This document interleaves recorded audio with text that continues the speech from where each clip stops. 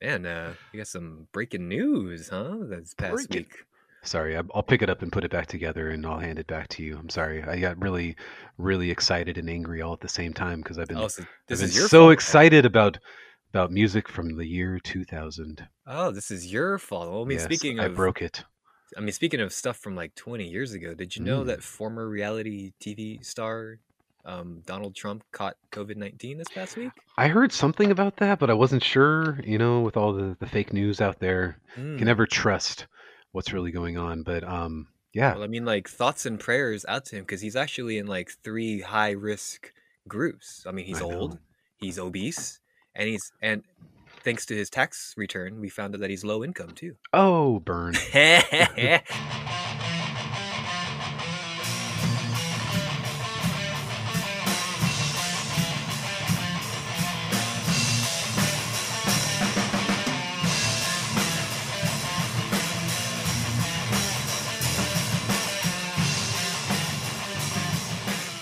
Got him. Now, I had been saying for several months now that he wasn't human. Oh, that's So true. I've So I mean, still, can I'm you catch still, COVID if you're not human? I mean, I'm sure the QAnon people are gonna go their direction with this, but I can definitely go in the other direction and say that this is 100% just a fabrication to pretend like he is a human being. Is this an assassination I didn't, attempt right I, before the election? I didn't see the test. I'm only trusting what the media tells me. I mean, what does that Mm. mean? I mean, Somebody hacked his account and mhm. posted that he had COVID. All I Those know Democrats. is that the media was not able to expose FDR's polio for all 16 years that he was president, or however long it was, 14, Hmm. 13 years. Yet 1 minute to the next, we know what president's COVID test is. I'm just saying, like, this has got fake conspiracy written all over it. Oh no. Well, you know what? I have no idea which Speaking, which way though. well, I mean, like before we move on from this topic, because I don't want to go on this. We'll definitely I have to do. do an election I episode like do. in the next coming weeks or something. But like, fucking he might actually Donald Trump might actually get what he wants. He might actually be president for the rest of his life. You know what I Oh. mean? You know. Oh. Adam, How can you it's vote against a sick man though? Is how a can you real vote against a dead man?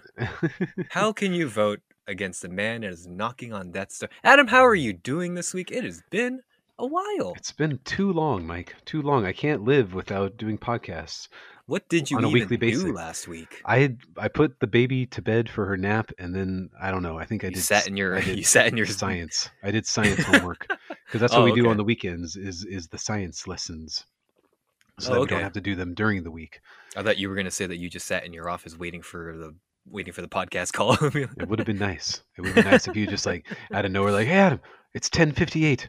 Let's Psych. get this going." Like, I'm totally ready. I'm ready to talk about something. Well, thank you for allowing me to take a little bit of a short break, and thank you, listeners, for your patience as well. Hope you enjoyed the skinny seconds from last week. I definitely did. That was a That was pretty fun one to fun. do. Now, if you're logging in to your podcast feed, you saw that the Skinny with Mike and Adam is a new episode, and then you read the title of this new Mm. episode, and you were greatly confused. Mm. Don't worry, we'll get to that in just a few minutes. But we got a couple of music things to get to because we got a stacked show. My God, we take a week off. We listen to all these fucking albums. I listened to like two major Soundgarden albums, and like I have no one to talk about it. Like, oh my God, what do I do? I So know. like, I know. so we'll catch up with all that in a bit, and then we got a track by track review for you coming up. We'll explain ourselves in a bit, but first of which, this was brought to our attention a few days ago by listener Dave. Now, I mean, it's no secret that one of our new favorite bands from this year is Creeper. Now, the frontman of Yes. that band, Will Gould, turns out he has launched a new band. He's calling it Salem. Now, don't now Witchcraft. now no, So much witchcraft. I mean, 'tis the season, right? Right. Now don't make my mistake, folks, and Google Salem band or Salem music Mm. because there is literally like a dozen other rappers and indie Oh. artists out there with the band or project name Salem. So Interesting. this is gonna be a hard thing to look up, but if you see Will Gould on there, you probably have the right thing. But he's gonna be teaming up with his music partner there, and they're gonna be releasing a self-titled EP just up and really quick, just in a couple of weeks on October 23rd. I They have a know. new single out there called "Destroy Me," and I mean, you probably haven't heard the song, but the song is really good, and it's kind of like it kind of pairs really nicely with Creeper's musical style. It's not quite Creeper; it's kind of more in a little bit more accessible um, music fashion, a little bit of Hmm. more pop elements, I guess. But yeah, I'm looking forward to this, man. Oh, is there anything about any clippings going on in the EP? What kind of Clipping, wings are we clipping here? Are we clipping. Hephaestus's wings? So I'll look forward to this. October 23rd has turned out to be an incredibly busy new music day for Good me. God, I know. seriously. But So I'll I mean, be we very busy. Yeah, I mean, speaking of very busy, this is breaking news. Like literally breaking. Like I I read know. this 20 minutes before we started, thanks to listener Daniel. This news was broken like 3 days prior to us recording. But Meg Myers, that Oh is yeah. a show. She's a show favorite here. Oh yeah. We're fallen in love with all of her albums thus far. Uh, Both of them. yeah, and then the EP, which has most of the songs from the second album. Oh yeah. But First album. First album, yeah, you're right. And what do you call it? Earlier, I think, or maybe it was late last year, she made a quick little announcement like, "Hey guys, I'm writing for my new album. It should be out in 2020." Well, since 2020 fucking sucks, Mm, and nobody gets what they fucking want this year, but I just figured that like, oh, those plans must have just been pushed to 2020, and I just kind of gave up on hearing any news from this. But yeah, breaking news. Thank you, Daniel, for sending us this way. She's going to be releasing not one, but three, not four, but mm. two EPs on the same day. That's coming up again really quick, coming up really soon on November 13th. Those EPs are going to be called Thank You, the letter U, for the number four, taking me number two, the disco. And Well, the second EP is I'd like number two, Go Home Now. Now, that to me sounds like the events of a really bad night. It's like, yo, you well, want to go to? I want to go home now. it's all like, and it all probably spans just the drive home. Um, so I don't know. I'm interested. When was the last album? 2018. It's been a while, right? 2018, yeah, take me Thank- to the disco. So I'm ready for something new, and two EPs. I don't know why you can't just call that an album, but that's fine. Whatever. Well, Do what you gotta do.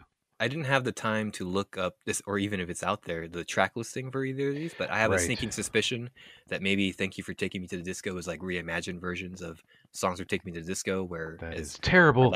I'd like to go home now is probably where some more original songs are. No. There is a new single out there which I kind of listened to briefly before we started to. It's called "Any Way You Want to Love." This is what Miss Myers, has to say about it. Any Way You Want to Love is a song about waking up to the divinity within each and every one of us and Whoa. stepping into our power as sovereign beings. Oh. No more making ourselves small by repeating patterns that have been passed down to us. It's time to heal our ancestral lineage. I Hmm. believe we are all connected through love, and that we all have unique gifts and abilities, and it's important to us to learn how to get present and tune into what our bodies are trying to tell us and express this truth in our hearts in order to liberate ourselves and consciously evolve. Now that is a Well, run-on sentence, but I'm just saying somebody had to say it. I mean, it's, it's it's out about there. time. It's about time somebody put it in words. I've been following Miss Myers like socials for like the last couple of years. She's definitely been going on a personal journey of enlightenment, and I Hmm. think some of these new songs. And she also announced there's still an album coming out in 2021. Uh, so more new music down the road as well. This I guess is maybe the the kickstarting of that. Maybe there's going to be songs on one of these EPs that's going to be on the full album down the line. But yeah, Meg Maybe. Myers is going hard on this, and I'm looking forward to this new direction from her, this new kind of perspective of hers. Because I mean, as corny as it sounds, like everything that she stated with this song is like shit. Yeah, dude, I'm all about that shit. So let's connect through love, man. Do it for once. God.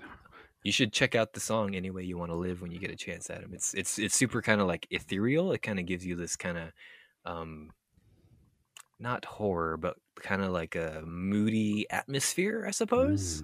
Mm. So it Is definitely it kind of hints at the next step in her career. because I listened to this song this week called "Hot Dog" that really Oh, gave me the same kind of feelings. But maybe we'll talk about that later. yeah. I mean, that song is. I mean, speaking of songs that like connect us all through love and help us to channel our gifts and our abilities. I mean, Right. that's the song right there. And also Anyway, quick news. And next. also quick news. Meg Myers has signed with Sumerian Records. And That's right. so, I mean, geez, good on Sumerian Records. They used to be like the hardcore punk label, but they've been branching out and picking up all these very unique artists. I know we haven't heard the whole EPs yet, but they might be hardcore punk. You It never might know. be a hardcore punk, man. This is the year of change, dude. I mean, she's channeling her unique gifts and abilities, and connecting through spirituality and love. Somebody's got to do it. Absolutely, folks. Do you hear that? Do you hear that coming down the way? Oh my God! It's time for this week's album track by track breakdown. No, not this time! Let's put the party down to the borders! No, not this time! Let's put the party down to the borders! I kind of forgot what the segment was called, so I was stalling for a bit. But please forgive me, folks. Uh-oh. The year is 2000. It was a year. It was a year that most want to forget. I mean, it was a different world out there. This is a pre 9/11 world out there. The year is the month is October 17th. We are on the 7th. cusp. 7th. Oh, is it? Yes, October 7th, 2000. Okay. Well, we are now on the cusp of the 20-year anniversary of Chocolate Starfish and the hot dog flavored water. Folks, this is a seminal album, Mm. not in just your life, but in mine. I mean, I can tell you pretty much blow by blow, you know, lonely blow by blow where I was for that entire summer when those singles started dropping, and Fred Durst's face and backwards hat were everywhere. The red cap the red cap that really symbolizes all the friends we made along the way. Really, I mean, Limp Bizkit is the voice of our generation, specifically my generation. Adam, where were you in the year that was the biscuit? So, that first year after you complete like your first year of college, um, or no, second year of college for me, this was. So I was, obviously 19 years old. I What did I do? That was the first summer that I didn't have any school or any job, in my, like, for that entire span of time, like for the first time in my entire life, I went like 3 months without a job and being out of school for the summer. So that summer was sitting around watching a lot of TV and not really doing much productive, but thinking to yourself, hey, I'm 19 years old. I'm an adult now. I should be like doing things that adults do and having fun like adults are supposed to have.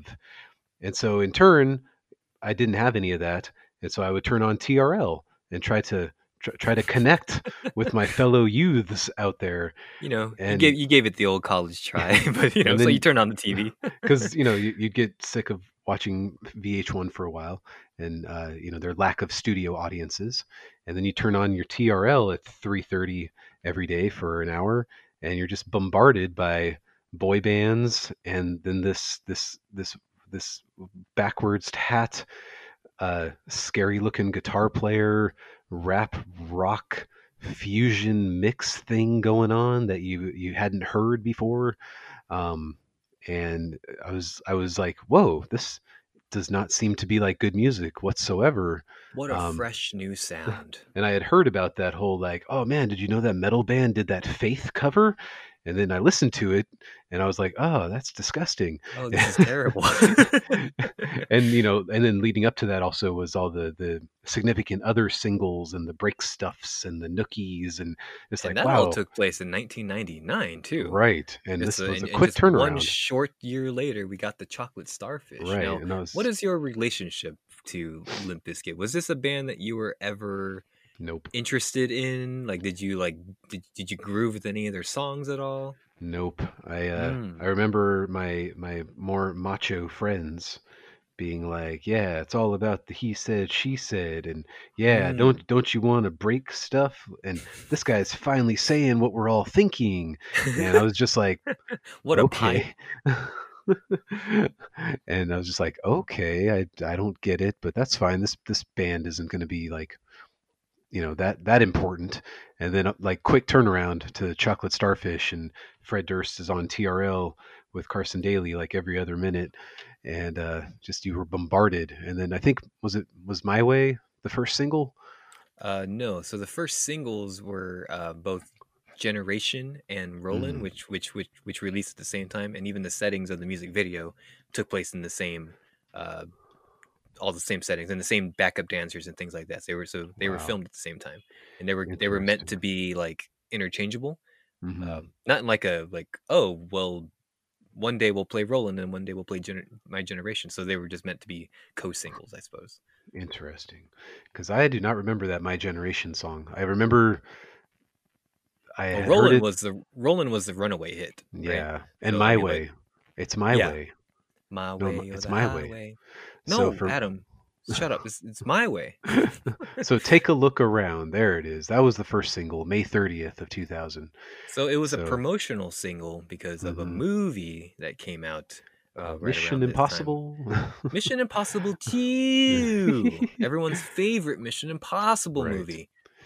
right. And I knew like Metallica was on that soundtrack, and that was Yes, like the so first Napster song that thank started all you. the Yeah, I was craze. gonna So, bring that up. So yeah, that song was, I forget the name of that Metallica song, but it was released. It was going to be released shit. on the Mission Impossible 2 soundtrack, but with the advent of Napster, people were like, I don't want to buy a whole soundtrack just for the one song. I'm just gonna download it here on Napster. And Right, yeah, Metallica didn't take too kindly to that, and right. thus the But Limp Bizkit Metallica. did. Limp Bizkit took very kindly to Oh, they were like, hey, I don't care. it. I I'm mean, going they. I platinum. mean, This platinum thing as out here, well, we're doing it all the time. So you I better mean, get some as better Fred beats Durst will and some let better you rap. know shortly, like they're multi-platinum selling bands, so like, what does they care if you download Take a Look Around? I know. You're gonna buy Chocolate Starfish, so it doesn't matter. So I remember Take a Look Around, and obviously you can't get away from how good that riff is. Dun Turn, dun dun dun dun. it's I like mean, yeah. you kind of turned it into a cover song, but it's also an original at the same time. And he represents new era in that song. Like he's like, I'm always going to be standing up for new era in my red cap that gets a bad rap from all these critics. And it's just like, yeah, sticking it to the wait, no, helping the corporations. I don't know what it means, but Hail corporate. so as you can see, it wasn't until a specific day in October of 2000 that My Mhm. Generation and Roland were released. Happy Um, birthday, Adam. so I have I don't remember my birthday that year. If anything, it was a very somber occasion. So I no idea. So Um, for those of us who are around our kind of age range, you might remember that from like 99, maybe even 98, maybe late 98, like to 90 to 99 to 2000 and even into 2001. Limp Bizkit was just bombarding the radio stations, the TRLs, the other channels that play music videos. They were just fucking everywhere, dude. mhm, And I think Chocolate Starfish is, would you say this is the peak of their popularity? definitely. Yeah. Because Nookie kind of took them to that zenith, and then Mm-hmm. they struck while the iron was hot with this one, and Absolutely. it paid off very well for them. I mean, when you listen to it and you're like, oh, I can see how rushed this whole thing kind of was. It's Yeah, we'll talk a it little makes bit sense, about but that when still, we get to our track by track people review. But people were buying albums at that time like crazy, and it sold over 1 million copies its first week. mm-hmm. So man, Multi platinum, baby. doing But it all the time. What? Doing it So you all the better get time. some better beats and get some better rhymes. Don't. Well, I can literally you know recite those lyrics from start to Yes. finish. So this did not grab me. I took the Scott Stapp route around this time and Hmm. was listening more to. I hadn't gotten into grunge, but I was listening to this and Creed and Chili Peppers and Metallica. That was kind of my jam You probably made the in right these days. choice, but I always felt I did. a young But a young Mike. teenage me who at this age is a bit lost Mm, existentially, is bullied constantly, is trying to navigate his place in this small world, especially on the small island I lived on when this came out. were you on Guam at this point? I was, yes. Okay. So in a time where like my peers all looked like Fred Durst, where Oh. my peers all kind of dressed like Fred Durst and Korn and the Wu Tang Clan, and I very much did not. Hmm. I looked at Limp Bizkit and As a gateway. I as a kind of a gateway into that thing, not Yes. just as like, I definitely have to try to reinvent myself. Otherwise, people are just gonna keep beating me up. And when I say Hmm. beating me up, I mean like literally like holding me down, beating me up. Like I'm not exaggerating with that. So this track by track review is going to be a little is going to have a little bit of a bummer. I just kind of realized that when I was re-listening to this album this past week. Hmm. And by the way, the inspiration for re-listening to this is initially because of the I was listening to the Skinny Seconds, and then this album came up, spoiler alert, and Adam, you said like you will never ever touch this album. I never ever wanted to. You never ever wanted to. That was 3 years ago, and Right. I just figured like, hey, you want to just do this for fun? And then going into the research of this, I realized, oh my god, it's the 20-year anniversary of this album. So like Nobody's talking about that, oddly enough. nobody's talking, Who would have thought? dude. The Skinny were pioneers, dude. Just like We Fred are? Durst, he mixes rap, he mixes rock. Boom, Limp Bizkit. Can't explain that. But so anyway, back to my story. Yes. I looked up to Fred Durst as a way to be like, this is my entryway into being cool. You Yes. know? Because he represented that cool dude, bro, that everybody wanted to be around. And boy, if you Yes. weren't 14 and wanted the same exact thing in your world, I mean, it makes perfect sense.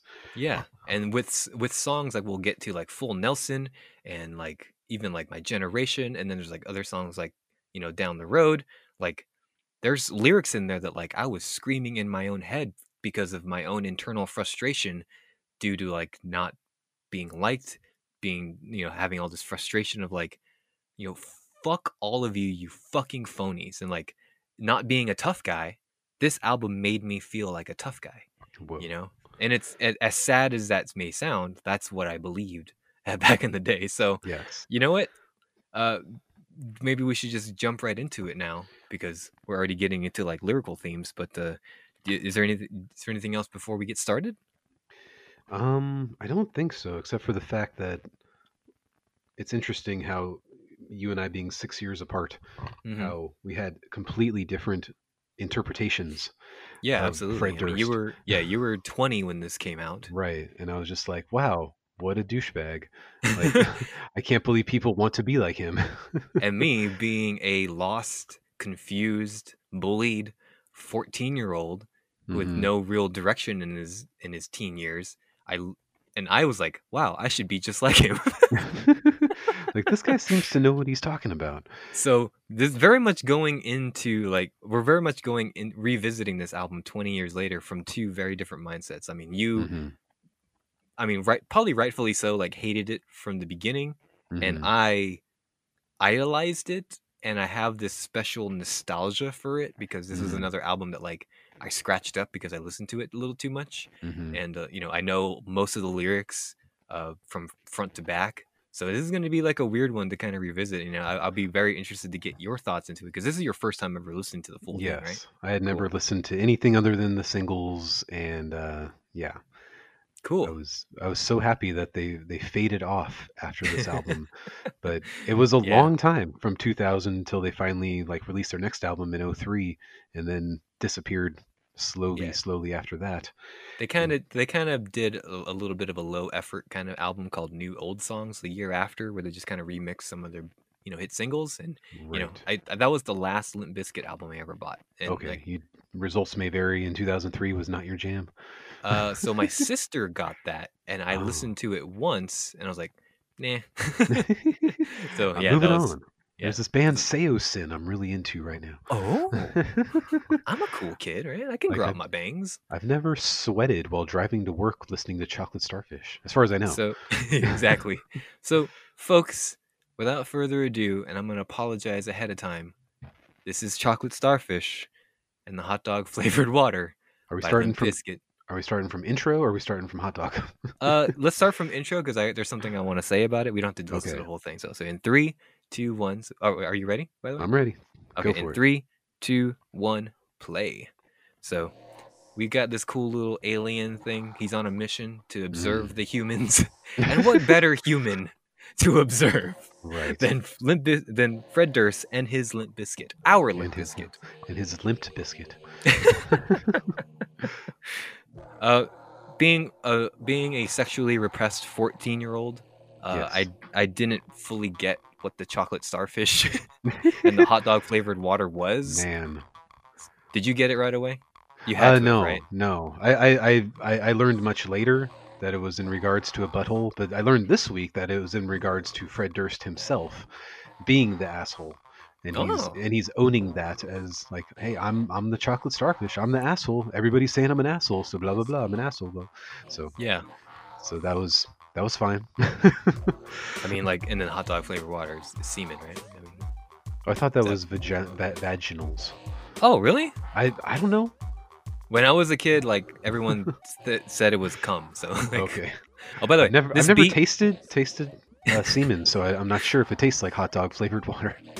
folks, ask your friends. I assumed, the other end of the spectrum. Of Before we go to hot dog, this sorry. beat really fucking good. All right, anyway, moving on to hot dog. Adam, this is your favorite song, right? Well, I had never heard it before, and it's not good.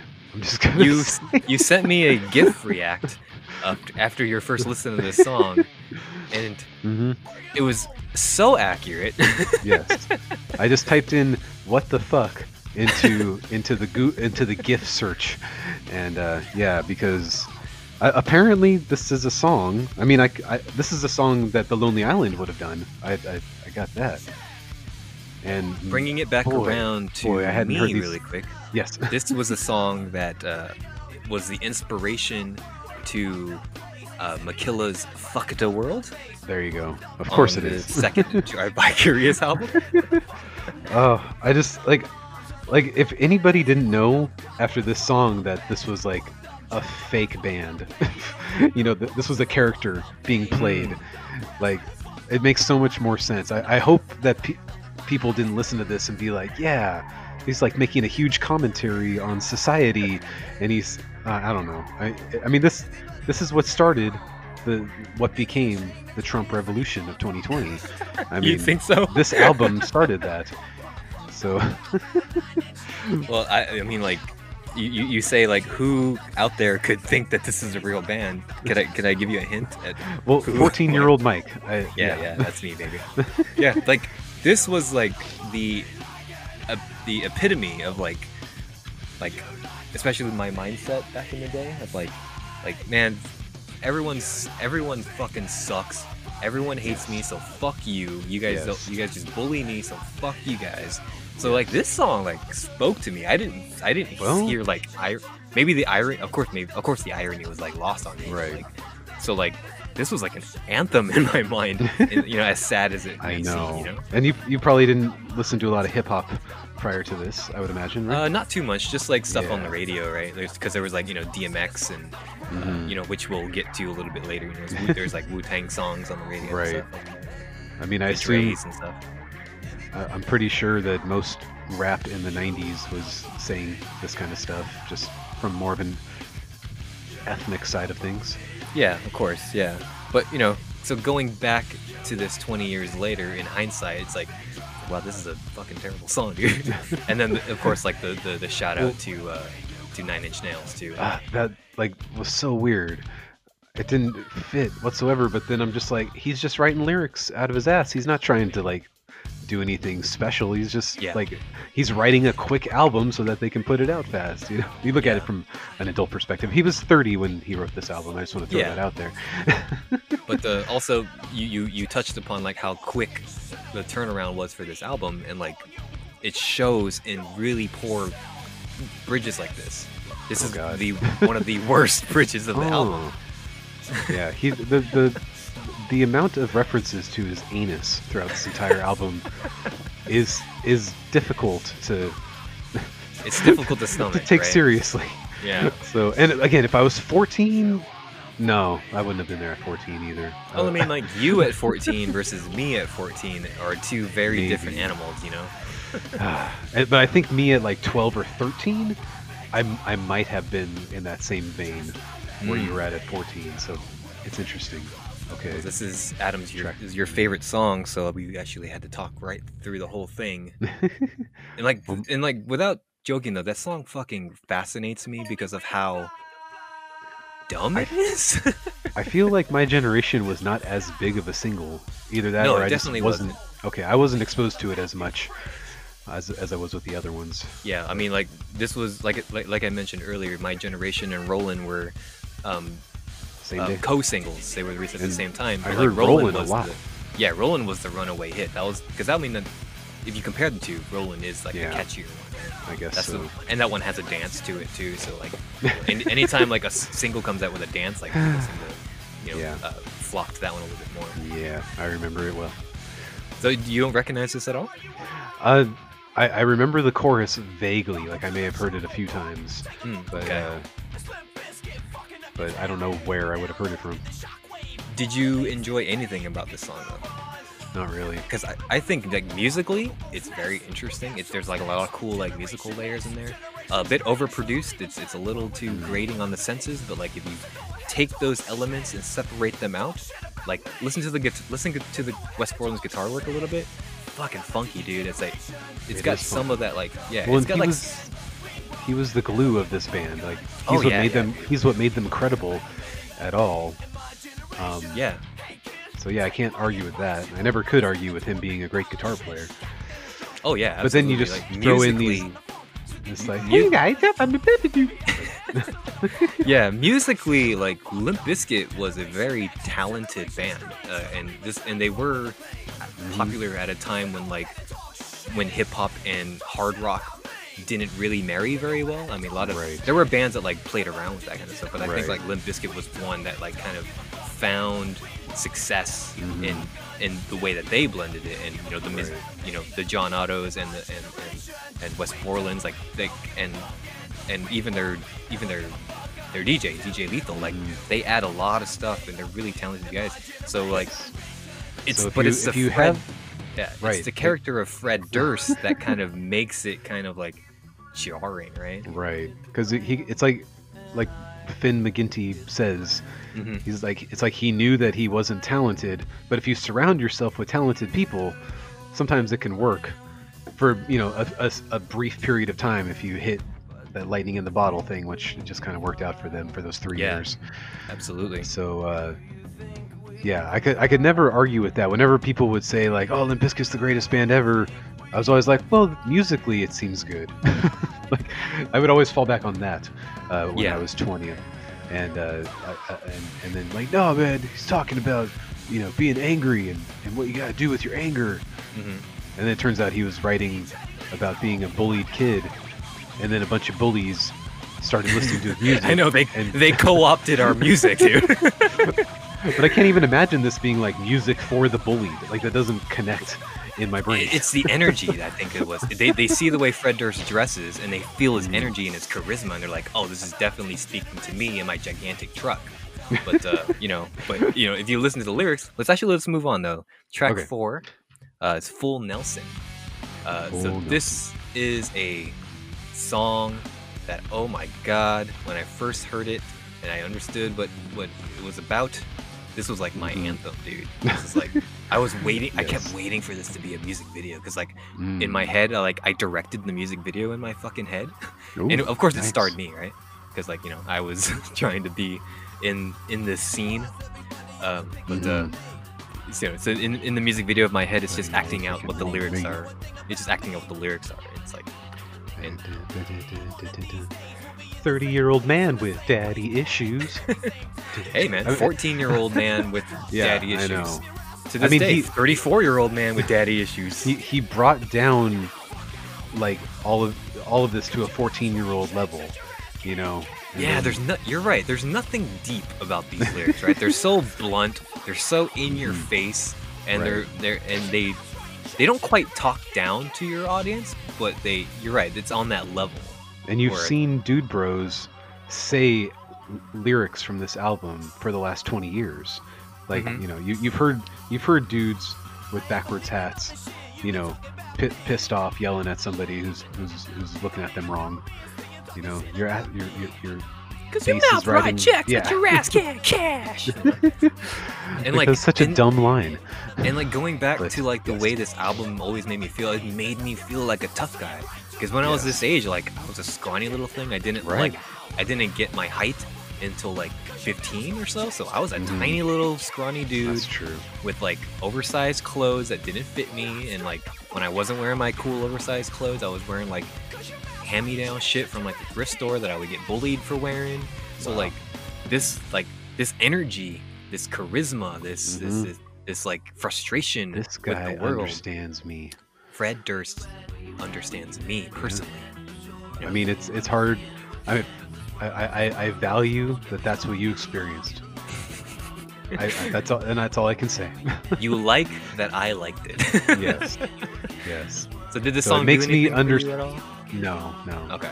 But it makes me understand why so many people were drawn to it.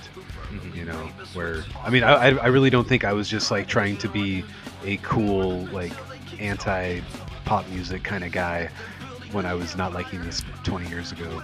Like, it just did not speak to me in that same way. So, but I'm glad it helped some. Dude, this bridge. And then burn this motherfucker down. Motherfucker damn. And like, so his lyrics. Woodstock His 99 lyrics was just a year ago, but Oh, yeah, burn dude. this motherfucker down. He was talking about Woodstock, yeah. But his lyrics aside, how do you feel about Fred Durst as a vocalist? No, Oh, it's yeah? all bad. Okay. I mean, he can scream, but no. Because you I'm can't- getting like Issues vibes right now, dude. Okay, not me at all. I'm sure it Okay. has like, some bonish kind of stuff to it. Bon voyage. No, that's exactly like I Like said. I feel like there's the swagger of Tyler Carter. Rest in peace, Tyler Carter. I mean your career. But and then like there's like the aggression of Michael Bowen, you know. So I think Mm, those guys are like my age too. So like you can tell like they were inspired by bands like this and albums like this when they started to write their band, I know. but, Back when Tyler Carter was what 8 when this album came out, I think. something like that. Yeah. Sorry. Let's go ahead and move on from the outro here. This is another huge single for them. This is track 5, My Way. Or the Highway. I hate Hmm. the song with the. Oh, royal you passion. do? Oh, All I the was time. thinking you might like this song. This is the Trump song right here. This is Trump 2010, 2016, 2020, 2024. I mean, it's everybody who supports Trump. This is their theme song right here. Oh You my. think you're special? It in your eyes. Yeah. I fucking love this song. I think it's like musically a breath of fresh air for this band that's been for like, for however long that they've been in the public consciousness. It's a bit of a, it's a bit of a palate cleanser, I think, We're not used to hearing them this kind of oh, I excuse was me. like, I like the bass there. That's what I would always yeah, say. dude. Musically, this band was fine. Just those lyrics. Those. I wonder if they did any sort of thing with like, kind of audio slavish where they did a side project thing or a side band with another vocalist. I wonder how successful that would have been. Interesting. Well, I guess we'll never know. they still they still tour today and have been meaning to put out an album for the last 9 years that Mhm. hasn't seen the light of day. Yeah. So And also Wes Borland too. Like I remember a recent interview of his is like how frustrated he is every time they play live at some festival. It's always Mhm. like the people in the front row want to hear our our new stuff because that's what they're there for, and then Mhm. everybody else in the crowd, Right. like the thousands of people, just want to hear My Way and My Generation Mhm. are rolling, and like, and so it's frustrating Break for them stuff. as a band. Yeah. Break stuff. I drank 6 beers. Play break stuff. I want to break my breaking face tonight. Well, But let's no, move this- on then. Oh, go ahead. This was never my jam. I'm sorry. Man, this is one of my favorite songs from this album. And like, it was kind of a fun to revisit this too. And kind of its placement in this album, how kind of refreshing it is from kind of toning it down a little bit, which is different for this band. But whatever. I'm not offended that you don't like it. And I completely understand. Okay. Let's move on though. Track Rollin'? 6 is Rollin', partner. At least this one's not for Ben Stiller, right? This one is not for Ben Stiller. Okay. Ben Stiller, That's coming. don't listen to this. That's the next track. I hate this song. You hate this song. I will let Nothing you take redeemable the about floor. it? I will let you take the floor. You know what? This song is about nothing, and and I read the lyrics too just to make sure that there's nothing I'm missing. It's just a dance song, dude. This is good for festival crowd. Oh yeah, this is the song that was written to like pump the crowd up live. Right. Well, I And it's remember got a- them. and it's got a dance. I remember Don't you love watching songs with TRL. dances? I remember TRL when they were like building up the episode to showing the video for the first time, and Fred Durst was just like he was doing the thing, and he was getting the whole crowd to do the steering wheel. Yeah. And I was just like, "What's going on? They didn't even say like the song's called "Rollin'" or anything until like the end of the episode, and then I just watched it, and I was just like, "Oh my god, That was a waste of my time. no, this can't be happening." What is it about this song that annoys you so much? Is it Oh, just man. kind of like, does it just seem obnoxious to you? or- Yeah, it's the vocals. Musically, it's good. It's heavy. Because I'm getting like hardcore Issues vibes, and I know like I like Issues more than you do, so maybe that's where the disconnect is. So, this song, as overplayed as it was 20 years ago, I still think it's a fun little bop, dude. I think, and this stupid little bridge right here where he's talking to himself. Yes. I still play this in my head like every now and then for the last Yes. 20 years. No, so I mean, it's stupid. just about how great they are. Yeah. Bounce in the mosh pit. Yeah, this is just your kind of classic hip hop Typical. song where we talk about how great we are as a band. Mhm. We talk about my platinum records and things like that. It's just a bragging song. It's I mean, a bop. compared to the rest of the album, which is all about how everybody hates him. Well, that's definitely I the guess first it's- part of the album, and then later on we're gonna start getting introspective, baby. Or did you miss that part? Oh no, it does get introspective, but it's Yeah, it still does. it's still, why is everybody treating me like this? Yeah. It's still all externalized. Well, we've all heard this song hundreds of times. At least I have. So let's go ahead and move on. Let's go ahead and Rolling up in caddies.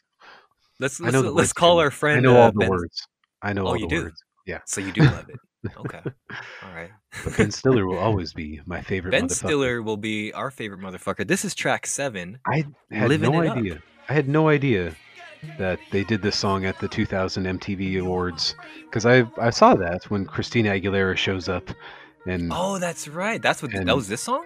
yeah, Oh, it's interesting. and Miss Aguilera, come get some, where he tries to be Yeah. Cypress Hill, and it's like, it's so bad, dude. That's a take. flinches at her like he's gonna punch her. That's not good.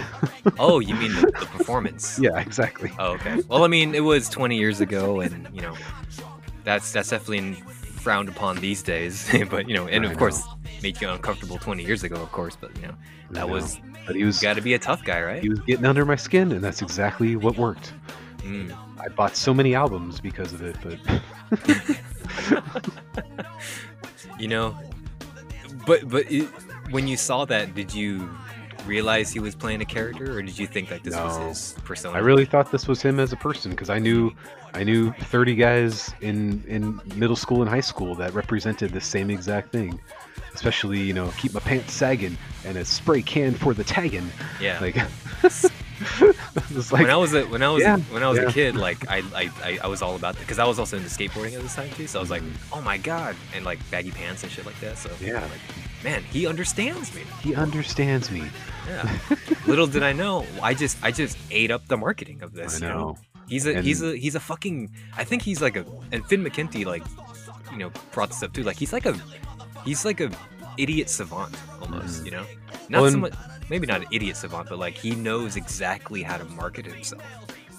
And the whole pant sagging craze of the early 90s had pretty much faded by 2000.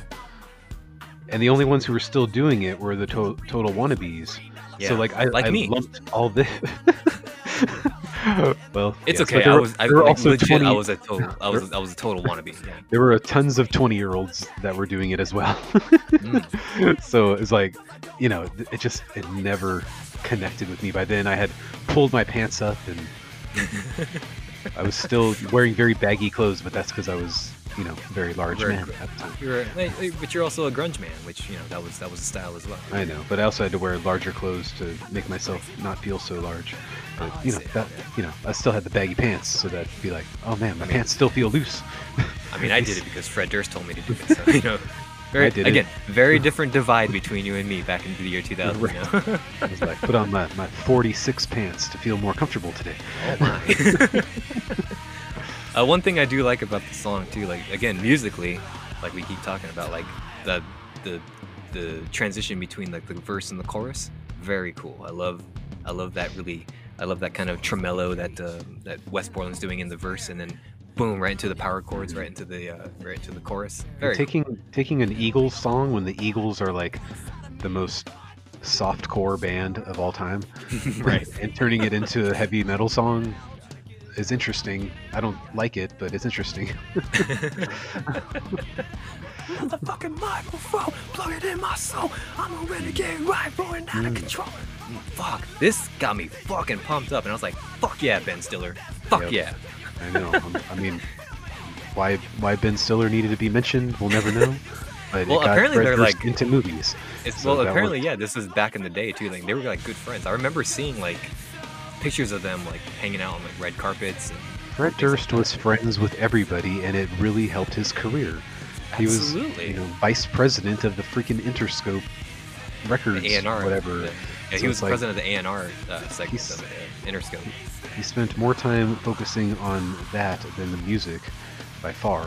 He's a Right. schmoozer, dude. He's a like, no joke. And I didn't realize till recently until like that Finn McKenty video. Like, wow, he's like a multi-talented dude. And like, So yeah, Well, and, I and think- we ate it all up, baby. he knew that his fame was going to be fleeting too.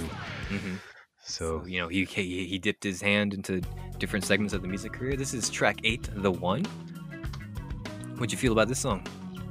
well, he's looking for that one lucky lady.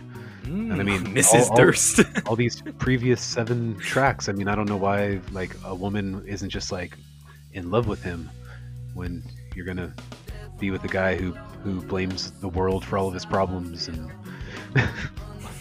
only does things his way. But you know, at least we know he's searching. He's trying to find somebody who will complete him. And you know what? And he's singing. We're all worthy of love, you know. If we wanna you know, work on ourselves and put ourselves out there to find that one, good on you, Mr. Durst. All he Find that wanted, Mrs. he Durst. wanted Christina Aguilera and Britney Spears. That's all he was going for. and or Britney Spears, yes. And he's singing on this. I don't know how much actual melody he had used in previous albums. It It's comes kinda in the and first out one. because I also had a Significant Other, the album as well, and he does like some singing in there too. So this isn't like new territory for him, but you know. It's not great. It's not Oh great. man. Give But me it a made- hint. Dude. Are there any songs on this album that you like, or is this a big fat we'll zero? see. Okay. We'll see. It's that 7 minutes of laughing that Ben Stiller does in the outro. Oh god, That's it what was so bad. I like this song. Just like with My Way, this is a cool little palette cleanser. You know, we can't have all super aggressive. I mean, I'm sure some people would like that, but like we can't have all super aggressive songs about being bullied, right? Right. That bullies will guess. co-opt into being their anthems. I know. But that being said, sure this they- is like Did one they of the ever play most- this song live? You think? you're asking the wrong person, dude. But, Why are these songs so long too? Man. I don't know. Well, one thing I will give this album credit for, maybe it's because I'm also super familiar with it. The pacing wise, it kind of breezes through. I didn't really feel the album's length too much. Maybe you did. I was because you skipping were over. struggling.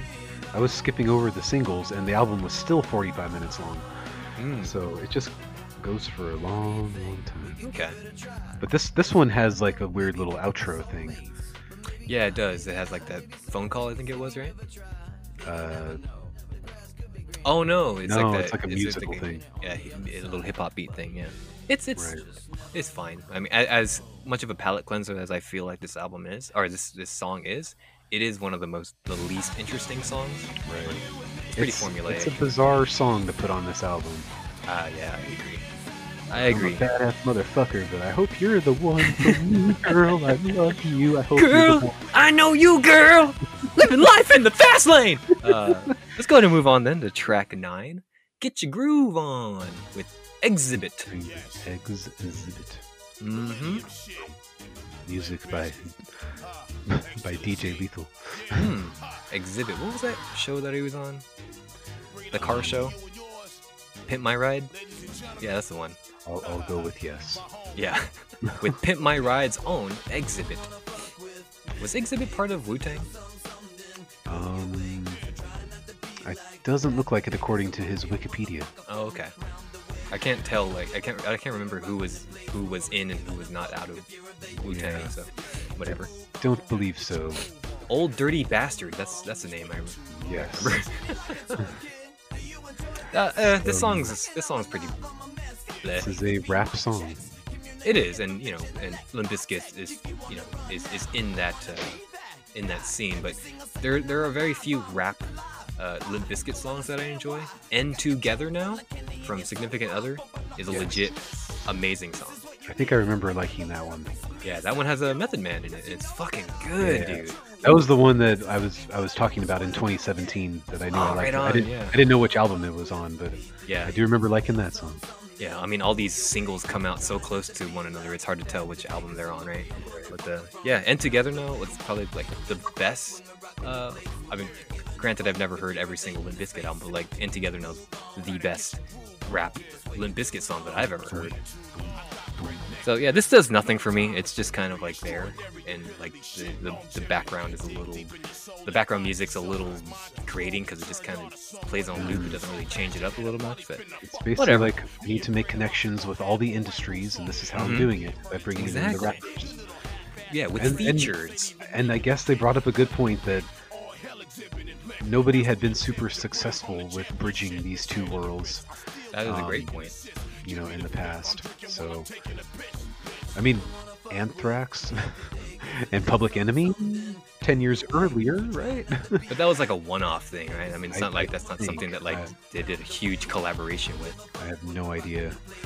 So, yeah. And I mean, by this point, hip hop had become so mainstream that like rock and metal had to grasp onto it to stay alive. So, and I guess it kind of worked. It killed rock music for a little bit, but it kept it alive for that Rock time. music historically too is a genre that collaborates with other genres too. Yeah, back in the beginning, rock was an offshoot of R&B.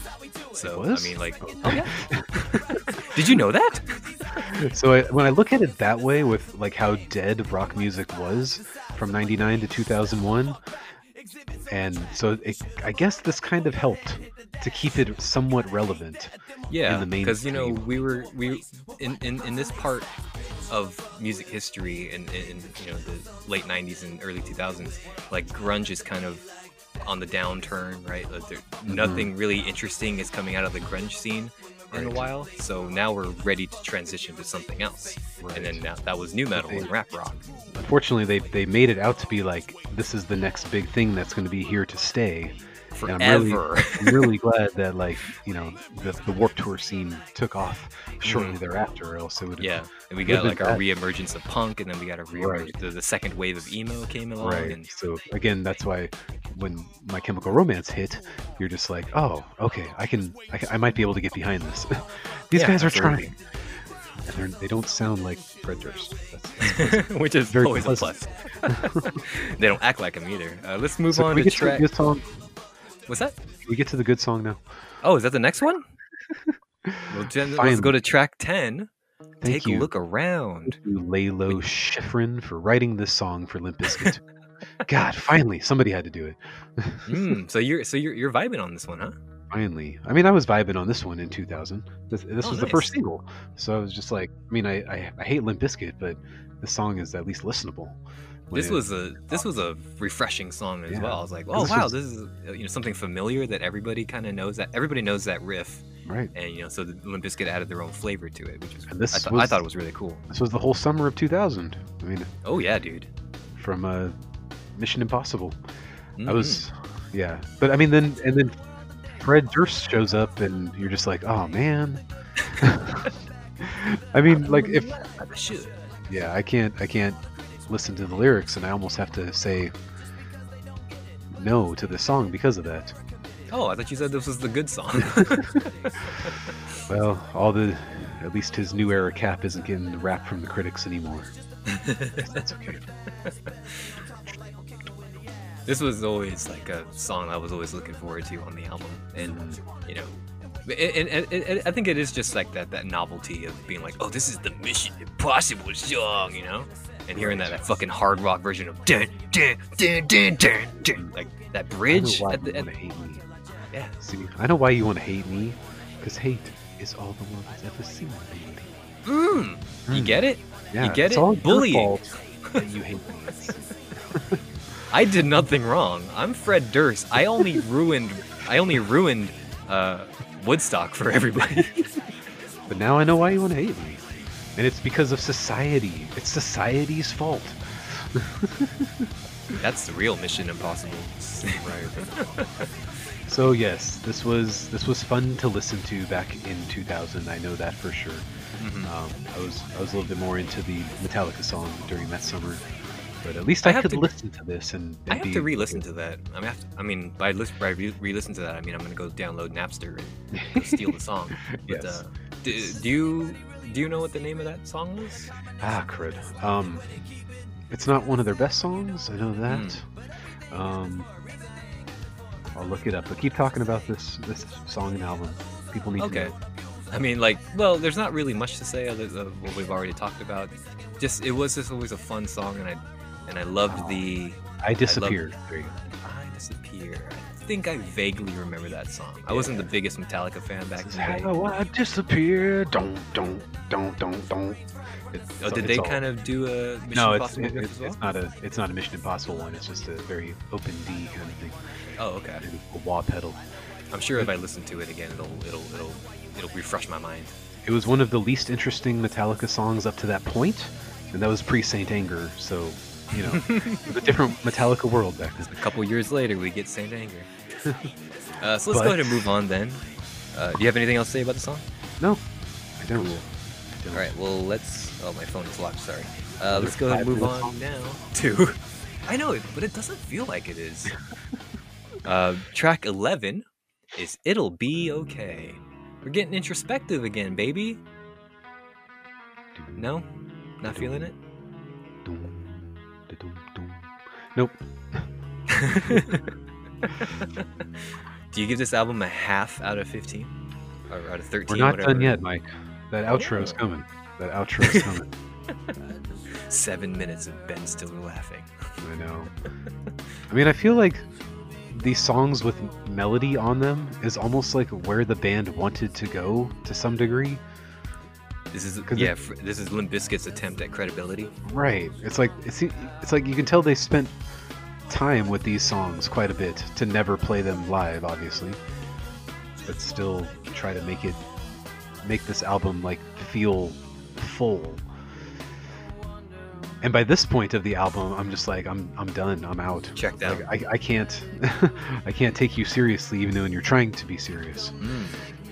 But Boiler has the latter. I mean, speaking on that point, like the latter half of this album is definitely where all the quote unquote serious songs are. I mean, there's this one, and it's kind of like a 1-2 punch of like, It'll Be Okay, and then the next song, Boiler, which was a single, and then there's like the Scott Weiland song, which we'll get to that in a bit. Well, we'll see what Boiler does to me when we get there. I've never heard this album before in my life.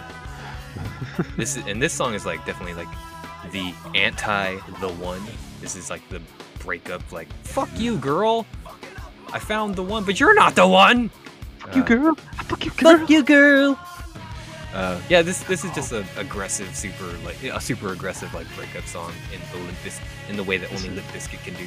This is a chorus I would have written when I was 20. Yeah, it's a lazy chorus, isn't it? It feels like it. Yeah, he's not the best he's not a best melody singer. Like when he does this kind of like lower pitched, like more like intimate kind of melodies right here, like in the verses, like I think he's good at this. But when he's trying to belt out like it'll be okay, like he's not great at it. So it kind of takes away whatever power the song is trying to display to the listener. But whatever. I think that's where Wes got frustrated. It's like, there's this kid, this 10-year-old kid named Sonny. I need to go work with him in a couple of years. Yeah, I'm gonna keep my eye. He seems to know how to sing. I'm keeping my eye on this boy, this little boy. He seems to have a good voice for now. Oh yeah, he can sustain a note. Let's go ahead and move on then to until his nose job. Track 12, Boiler. So, do you remember the music video for this? I never had heard this song in my life until I listened to it this week. Yeah. Yeah, this was a not a big single, but this is like the next big single after My Way. I remember there was like hype coming into it too. November 2001, post 9/11. My God, yeah. That was another thing too. After 9/11, we kind of forgot about Limp Bizkit altogether, didn't we? Yeah, no, we had to move on. We had to get we'll put a boot in your ass. Like we were all about that kind of music now. I felt good. It felt so good. But anyway, this is definitely a huge attempt at a huge rock song. Oh yeah, dude. You can tell this is supposed to be this was like their like not arena rock, but like this was the one that they wrote probably to like bring the fucking house down, you know? I know. This feels like a screaming bloody murder track right here. Oh yeah, dude. This is in the hands of another band. This probably would have been like the most amazing song ever. But he because didn't need to mention his butt right there, though. That would have been okay. Now I'm picturing Fred Durst's butt, and now it's stuck in my head. So again, the lyrics tear this album down. Ooh. Every time it starts getting good, and then it's just like, bam! Nope, not really. Put your foot down. Now this song would have been great on their next album when they try Results may vary. When they try to reinvent themselves as being legitimate artists. And they fell flat on their face. But yeah, this would have been like it would have been that. If this would have been the first single off of Results May Vary, whole different genre adjusting feel. But we're stuck with it here in 2000 when people weren't ready for it, I think. They were ahead of their time, right? Oddly enough, yes. Yeah. You know, if they didn't do that New Old Songs album, like this would have you're right, this would have transitioned very nicely into Results May Vary, because then we got, what was that first song, like Eat You Alive? Yeah, this that is like great. kind of like a slower song. Oh, you're being facetious, aren't you? and the Behind Blue Eyes cover. Yeah, featuring Halle Berry. Limp Bizkit. Anyway, the song, I'll give a pass. I will say yes. I can listen to this song, just like Take a Look Around. In the year 2000, this was one of my favorite songs on this album. I would have in the year 2000. Yeah, in the year 2000. Ooh. What's that? If I was 14 and I had heard this song, That would have been incredible. Yeah, and like, cause again, like, I pseudo idolized Fred Durst, and like, Mhm. it wasn't so much like the attitude of the character of Fred Durst. It was like that confidence, that kind of like standing up for yourself kind of thing, you know. And that's something that I was very much lacking. Like even to this day, like I kind of, you know, I still kind of struggle with issues of like self-confidence and things like that. And so, you know, hearing this dude who was apparently, I'm sure it's all fucking lies, just a character that he He portrays, was right? bullied too, Mike. He was Yeah, bullied. exactly. So like that swagger, and then hearing this song and how he's like, oh, he's also like introspective and he has like depth to him. So like I ate this song up like so much. But in the year 2020, it's like it's a little overreaching, and it's kind of a little try hard, but musically, fuck, I can't get past like Right. how great these guitar riffs and like the pacing of this song goes, man. Mhm. Fucking good. Yep, you cannot deny that. And for me, it's just like it doesn't fit on this album because it is that good. Hmm. And I'm happy to have heard it for the first time in my entire life, oddly enough. Yeah, I'm glad that like it did something for you at least. You know, Yeah. this was like one of like a handful of songs that I thought you'd actually enjoy. Let's move on then. Speaking of songs that I think that you might enjoy. Why? Why? He's a great screamer though, So- dude. Great screamer. This track comes out of nowhere. I was not. So let's go to track 13. Hold on, featuring Scott Weiland. Yes, Adam, are you familiar with Scott Weiland? I am. From his beginnings to his bitter ends, I am very no. familiar with Scott Weiland. Did I have any idea he was on this album and the previous album? No, I never Yeah. knew that. Nobody ever told me that. Yeah, briefly showing up in a Significant Other. Mm. You know, for a song that I'm kind of struggling to remember that song, like how it goes. But yeah, this is a cool little outro to an album. This is great. I think that they needed more of this. Again, it's 5 minutes long for reasons Mhm. unknown, but it's a Stone Temple Pilots song, really. This is I a mean, legit Stone. It's basically an STP song featuring Fred Durst. right. And I remember the first time hearing it, I was like, "Oh, it would have been great if Fred Durst hadn't sing the second verse." But you know, it still was a high point of the album. And yeah, if you like this song, then you should like some STP. Mhm. Sure. Velvet Revolver, baby. No. Were you ever a huge fan of Velvet? Oh Revolver? yeah. The first Velvet Revolver album I was really into. Oh yeah, Second there's one such kind of fell good apart. singles on that. Mhm. It's called Contraband, I think, right? Yes. Okay, yeah. I'm trying to remember. I think the second one was self-titled. I'm not sure. But like early STP, like albums 1 through 4, there's a handful of soft acoustic songs like this Mhm. that have this kind of feel. And yeah, I liked it. I was Yeah, happy to I hear mean, it. if you end the album right here, it ends on a high point, especially for someone like you who's coming to this 20 years later and has no prior You- love of this album, you know? Nothing so- but my Starfish. Nothing but the 22. Starfish, baby. Did you have anything to say about the actual outro? Because we can skip track 14. We don't really need Yeah, to go into the Urban 14, Assault Vehicle. 15. No, I didn't understand the purpose of all 7 minutes of the outro. Well, yeah, there's like 4 minutes total of like Ben Stiller. It's a loop of Ben Stiller laughing, and the Right. outro itself is just kind of like phone messages of famous people that Yeah. Fred Durst knows. Yeah, and the whole first 4.5 minutes of Ben Stiller talking is him glorifying the fact that he knows famous people. So Mhm. I know But, Ben like- Stiller. Do you know Ben Stiller? I know Ben Stiller. But like He can make fun of me, You- and I'm okay with it. with the benefit of hindsight too, and also, you know, now that we know that like Fred Durst is a character, and you know this was like a show that he was doing, right? You can the conversation that he has with a high as fuck Ben Stiller, like it kind of peels back the curtain a little bit of like who Fred Durst is and like this Limp Bizkit persona that he has.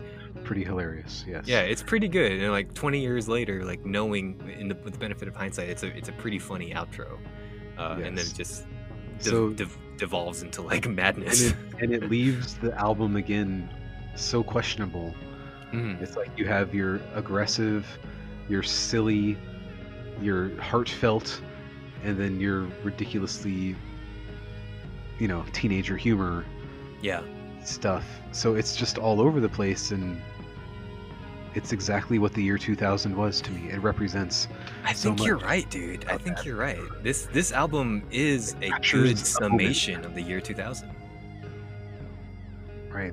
Creed was between albums at this point, Mhm. so This is all we had. I know Backstreet Boys and all of them were blowing up the charts. I think the second NSYNC album came out this year. Linkin Nice. Park, yeah, and I don't think Korn had an album this year. I think 2001 was their 99 was Issues, I think it was. and 2001 was the one after that. Untouchables, I think, was Something the like next that. one. Yeah. So yeah, it's interesting. It's very Yeah. interesting. I don't know. What? So we'll end the track by track right here. If anybody who isn't familiar, track 14 is a hip hop remix of Rollin' featuring DMX and his barking, with also Method Man and Redman. Arr! I'm DMX. Woof, woof. And But, I mean, it is funny at the beginning. Like, where the fuck's that beat at? And then it's like, oh, there it is. Yeah, exactly.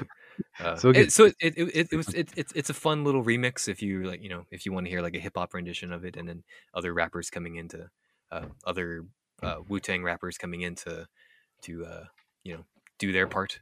But what did you take? Did you take away six anything minutes, from? Mike. 6 minutes and 22 seconds. It's a long rap song. Yeah, there's a lot of rappers to get through. What was your overall takeaway of Chocolate Starfish? Because I went into this when I asked you if you wanted to do this just for fun, right? I went into it knowing that you probably wouldn't enjoy it too much, but I at least kind of wanted to see what your 20 years later hindsight take away from it. If there was anything that like you got out of this album at all. Well, there's 2 new tracks that I had never heard before that I really enjoyed. Cool. And then that one that I had heard before that I kind of enjoyed. And I'm just like, it reminds me how I felt at that time, thinking that there was something wrong with me for not like embracing or not being attached to this or attracted to this, because it seemed like it was where everybody else in the entire world was. And I didn't look at that as a good thing of being like, oh, I'm better than you because I don't like popular stuff. Like it was like a serious self-esteem thing of being like, Just kind of a confusion. there's something wrong with me that I'm not liking this, and like, what does that mean about me with society and blah blah blah. And then it makes me so happy to remember that 3 years later, when I was walking through some clothing store and the video for I'll Eat You Alive is playing on the TV there, and like everybody in that store is just being like, oh, this song sucks. And I was just like, yes, Yes, I was it's right the happening. whole time. And then nothing. Like that was the last I ever heard of Limp Bizkit until this week. So, So I'm gonna apologize now that we're done with the review for like kind of asking you to go through this. it I'm sure needed it to wasn't happen. like a It I'm, needed to happen. It was fine. It was totally yeah, understandable. and I didn't want to like put this on you in any sort of like malicious way to be like, hey, you're No. gonna hate this, Adam. I just thought it might be a fun thing to revisit. And because we do have like young listeners too who may have never listened to this, and so it's kind of like a time capsule thing, I guess. Very much. And Yeah. it takes me back to that summer that I had nothing to do for 3 solid months, and I just like sat around and I don't know what the fuck I did besides just typical things that 19-year-olds do when they're by themselves in front of a TV. I don't know what you watch that Fight Club like 28 times or whatever. And I'm gonna keep my pants sagging, keep a skateboard, a spray can for the tagging. So yeah, like my life slowly started to trickle just a little bit better after this album came out, and just a little bit better, little bit better, little bit better. And That's then, nice. yeah, go into more details, but I'll just leave it at that. And then finally, 2003, everybody in that store just being like, "Oh, this sucks," and I'm just like, "Yes, I was right the whole time. I told you guys 3 years ago. Nobody listened to me."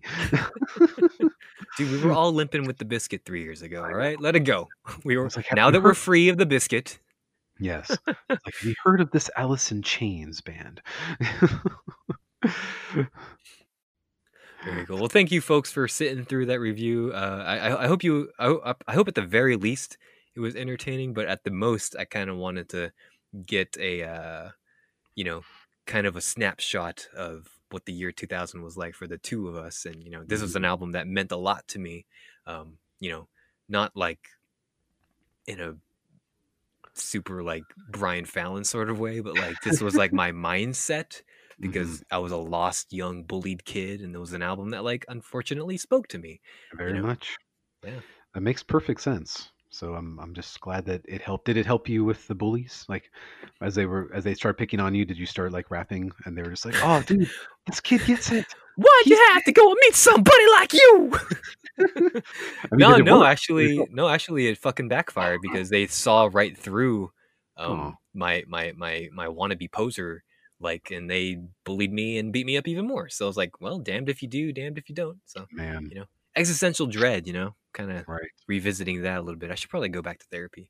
Uh, It's okay, Mike. You're in a safe place now. You're in your 30s. They I'm can't in hurt my you anymore.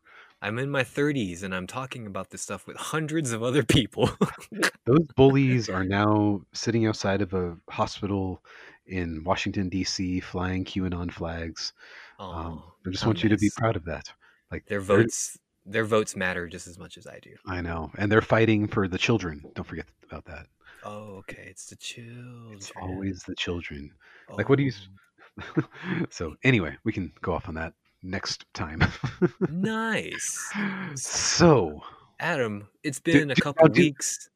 but What? sir, on one thing, do you want me to listen to that POD album and we do something similar very soon as well? I haven't thought about just like you with this album. I haven't thought about Satellite by POD, uh, you know, since 2017.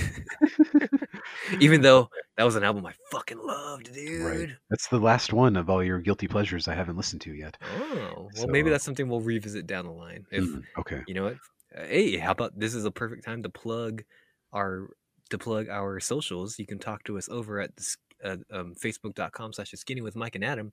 You can talk to me over at the Instagram at Mike Wears Prada. You can also tweet us over at the Skinny Pod or send us a good old fashioned email at the skinny with Mike and Adam at gmail.com. Let us know if you especially if you listened to that guilty pleasure last episode from last week, if there's something on there that you want us to revisit, that'd be fun thing to do. I'm It already would be. forcing Adam to do one of mine, so why not Well, and throw another one in there? mine were all just singles that everybody already Yeah, knew.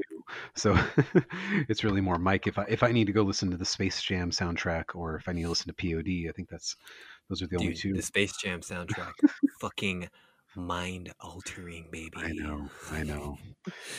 Bugs Bunny and Michael Jordan in one movie. In the same place. The technology barely existed at the time. Adam, it's been a couple weeks since I got Yes. the pleasure of speaking with you, so I imagine you've been listening to a lot of music. Oh, yes, I have. Would you like me to regale you with the the John Frusciante experience, the movements experience, Would you the please? which one first? Let me start with the bad ones or the good ones? Oh no! Well, let's start with the Because bad ones then. let's just say, I mean, I haven't listened to the Movements album in a week now, but there's nothing to really grasp onto with that Ah, thing, right? yeah. I mean, I've been revisiting it as well from a couple weeks ago, and it's just kind of like it's more movements. It's it's more. like Skin to Skin, cool song, can't deny that. Yeah, that's a good song. Uh, I like that little track 11 kind of interlude thing before going into the final track.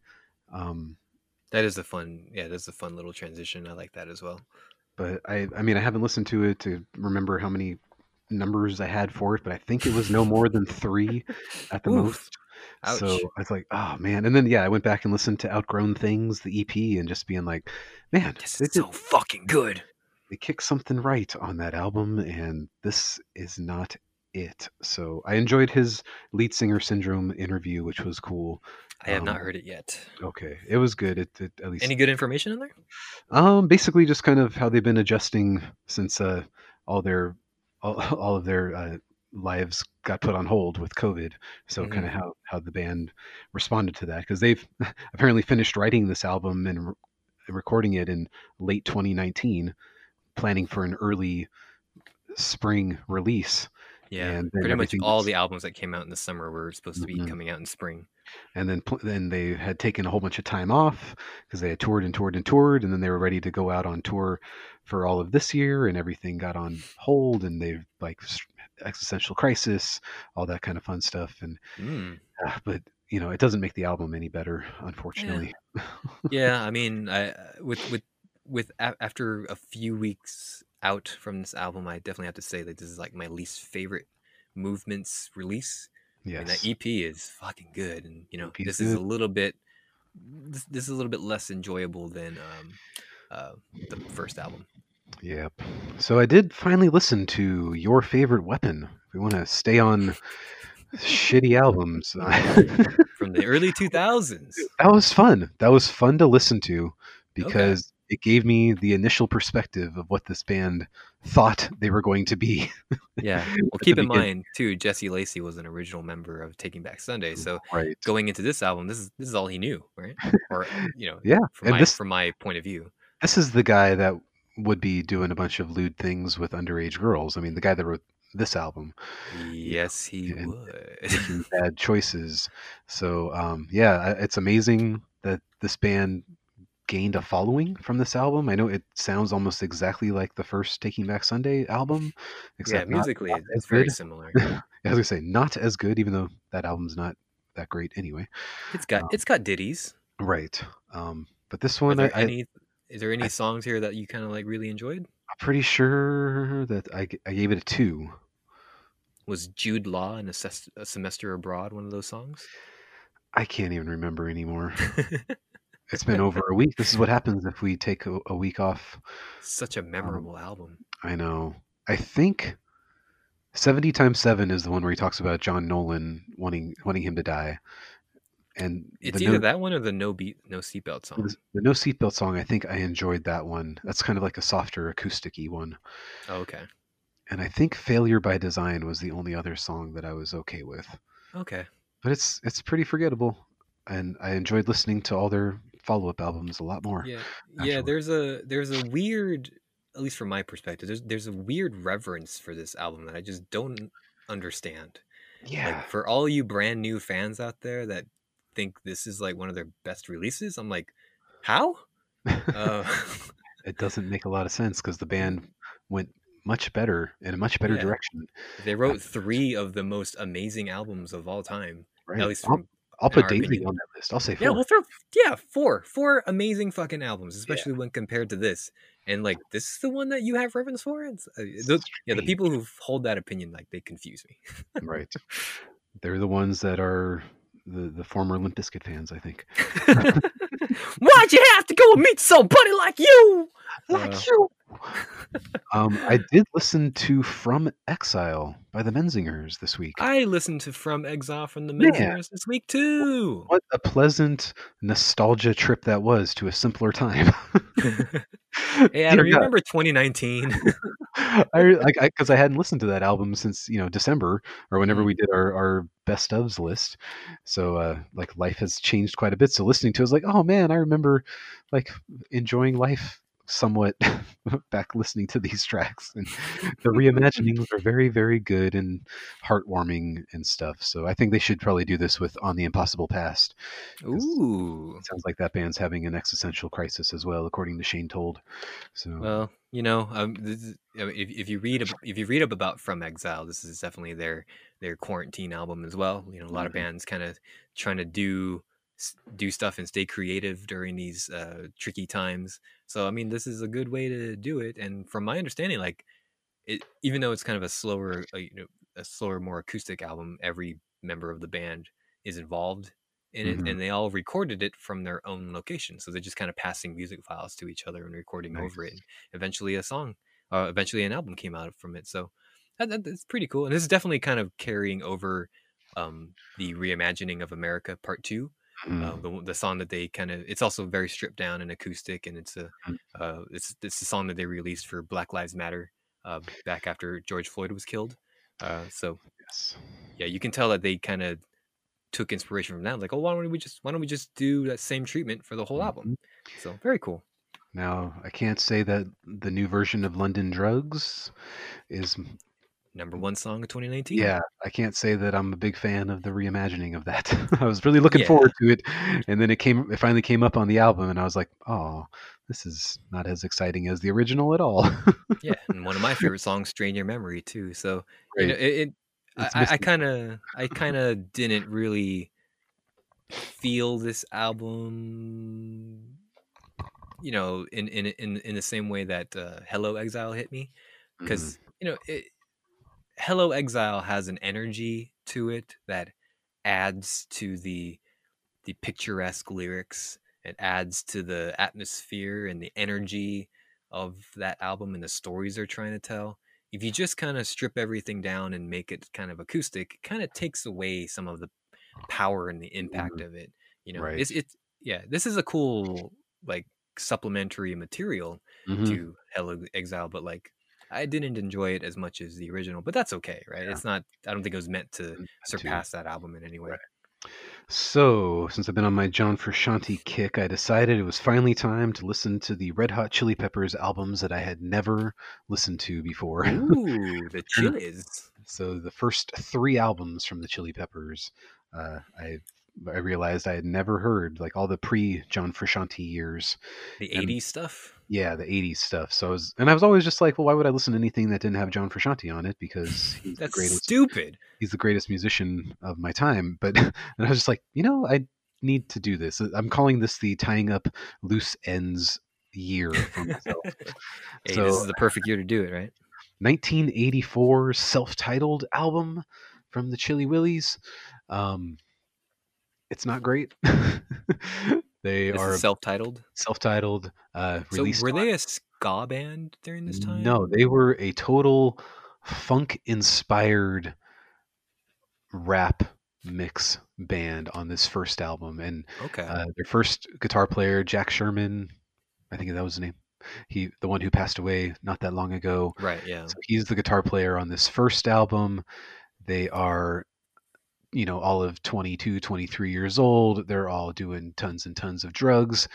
Anthony Kiedis and all of them have connections to the industry, and they put out their debut album on Capitol Records in Oh, 1984. isn't that pay your dues, folks? If you work hard and Yes. you put your music out there, you're gonna be success. Oh, fuck my All life. all they needed to Fuck do every was music job I've ever done. they played like 4 or 5 shows, and somebody from the label saw them and was just like, "Let's go make an album," and they Hey did. kids, your check cleared. Come write an album. And it went to number 201 on the charts back in 1984 when it was released. And yeah, they were all about 23 years old. And this is not aggressive Chili Peppers music, because definitely I the, imagine. the follow-up albums get a lot more aggressive. Where this one is a really slowed down, much more funk, like 70s kind of funk. I guess I'm not too familiar with that, but I'm assuming that's what 70s funk kind of sounds like. And it's not great. It's got like a few good songs on it, and that's about it. Mm. It's got good rhythm. It's Anthony Kiedis is rapping very slowly, so you can really pick up on the lyrics, and there's not too much to the lyrics to be uh, written home about. It's no Boiler. I'll just put it that way. Uh, um, and like the first 3 tracks are good, and then there's an instrumental track to close out the album that I enjoyed, and everything in the middle is pretty garbage. So Hey, but you know what? I You listened had to to it. do it, right? I did, and then I know for the next 2 albums that I'm listening to this week, 1985's Freaky Styley, produced by George Clinton. George Clinton, Yep, the singer? yep, the Oh, Funkadelic Parliament Funkadelic guy, basically.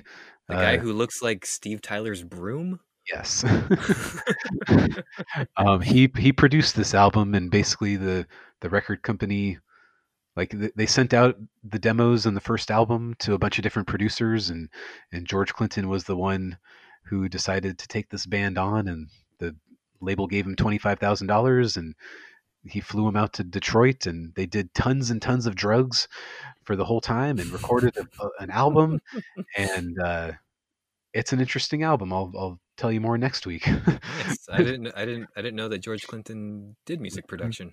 Yeah, and then Uplift, and so Freaky Styley is the album with Hillel Slovak, who was their next guitar player, technically the original guitar player who had left the band before the first album came out, Oh, so and he's just returning. Okay. yeah, he went to be in another band that they thought was going to take off, but then that band didn't take off, so he came back to the Chili Peppers for Freaky Styley, and uh, and then subsequently they did that album in '85. They did the Uplift Mofo Party Plan in 1987. And You just made those words up. I always thought so. This is the first time I've actually been able to like say that entire album title because I've always known it's like Uplift Mofo Party Plan, you right. said? I'm always just like, oh, it's the Uplift Mofo album. That's the only thing I knew was Uplift Mofo. And then Hillel Slovak dies of heroin in 1988. As you do. Subsequently bringing in John Frusciante for 1989's Mother's Milk. So, Are there any big Chili Pepper singles that people might recognize from these three albums? I don't think so. Let's see. So it Well, wasn't until Mother's. Freaky Styley had Catholic Schoolgirls Rule, which was apparently a big hit for them to start off I don't think I'm familiar with that one. because the band definitely starts going into much more kind of bro-ish sex talk all the time, machismo kind of things on albums 2 and 3. Nothing familiar on the first album. I had never heard anything there. And then for Mofo Party Plan, there is nothing on there that I recognized. So yeah, So it isn't until Mother's Milk that they kind of broke into the mainstream. yeah, definitely. So yeah, and that one wasn't even that big. It didn't have a huge breakout except for that Higher Ground cover that you talked about. From the Power Rangers movie soundtrack. Right. My introduction to the Red Hot Chili Peppers. And Knock Me Down. That was another Yes, hit yes. single from Mother's Milk. And then they did a Jimi Hendrix cover of Fire. And that's about all I recognize. So Cool. yeah, I know I listened to Mother's Milk a while back, but I'm gonna have to revisit that. So yeah, it's interesting. Again, tying up loose ends, getting my feel for it. Obviously, the later years were much kinder, in my opinion, for this band. Very cool. Yeah, I mean Red Hot Chili Peppers have always been a band that like does interesting things, goes in these weird ass directions, and Mhm. at least from my perspective, people always ate it up. Yes, they definitely got bigger and bigger. I mean, to the point where it almost killed John Frusciante because he got into the Peppers during albums 2 and 3 and based a lot of his guitar playing style when he was like 14, 15 years old Hell yeah, dude. on Hillel Slovak. Um, so like that's and he always said like if the Chili Peppers got too big, I wouldn't be able to handle it, and I would do whatever I could to destroy that. And so when And destroy myself. and when Blood Sugar Sex Magic took them to that whole other giant level, he did Oh not boy. respond so well. And 22 years old with all the fame in the world, not going to always go so well. But anyway, fast forwarding to a healthy John Frusciante in the years of 2004. Pretty much, I'm going to cover 2004 to 2012. Okay. Yes, 2000. Oh God, what year was that? 14. We're going to cover 10 years of John Frusciante right here. Whew. So I left off on Curtains, which was a really, really good stripped down album that I encourage everybody to listen to. That came out February of 2005, but right before that, he did this Ataxia side project thing, if that's what you want to call it, with John Klinghoffer and the bass player from Fugazi named, was it Robert Lally? I think is his name. Joe Lally. And this is like short albums but very long songs, so it's pretty much all just jam band kind of stuff, kind of psychedelic. It's good though. I cannot argue with how good even these songs that are really long, only like a few of them really drag. But I would say if you And these all have like vocals in them and yeah, everything too. they all have vocals. So they basically recorded this in January of 2004. They recorded 10 songs in January of 2004, released the first five in August of 2004, and then the next five in May of 2007. So they basically just sat on the second half of it for a long time. It's like, oh fuck, we still have that album. We never released it. Exactly. And they're just like, oh, let's just put it out. They've just, they've got a very small independent label called Record Collection that, kind of, I'm sure they could do kind of whatever they want on it. But yeah, it's really slow, very, I guess, doom metal kind of bass stuff, but with that Ooh, sick. John Frusciante, flowing aerial kind of guitar going over that, and like I can groove out on that stuff even for, it's a solid hour and 20 minutes of music for these two albums, even though it's only 10 tracks. So but I'd say 7 out of the 10 are very good. We'll just leave it at that, I think. That's a successful release in my book. I think so.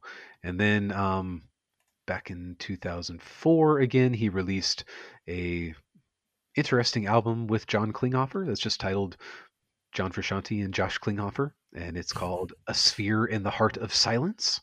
It's like, oh fuck, here's the album. We forgot to come up with a name. Fuck. Yeah. And so this is like 7 tracks, but it's still 37 minutes long. It's got an 8-minute instrumental track at the beginning. And Going then hard on that instrumental. it's like 3 songs with John Frusciante singing and 3 songs with Josh Klinghoffer singing. I'm not a big fan of the Klinghoffer songs, but the Frusciante songs are very good.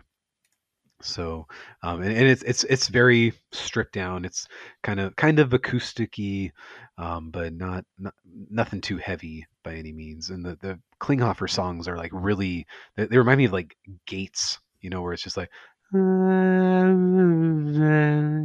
that kind of stuff.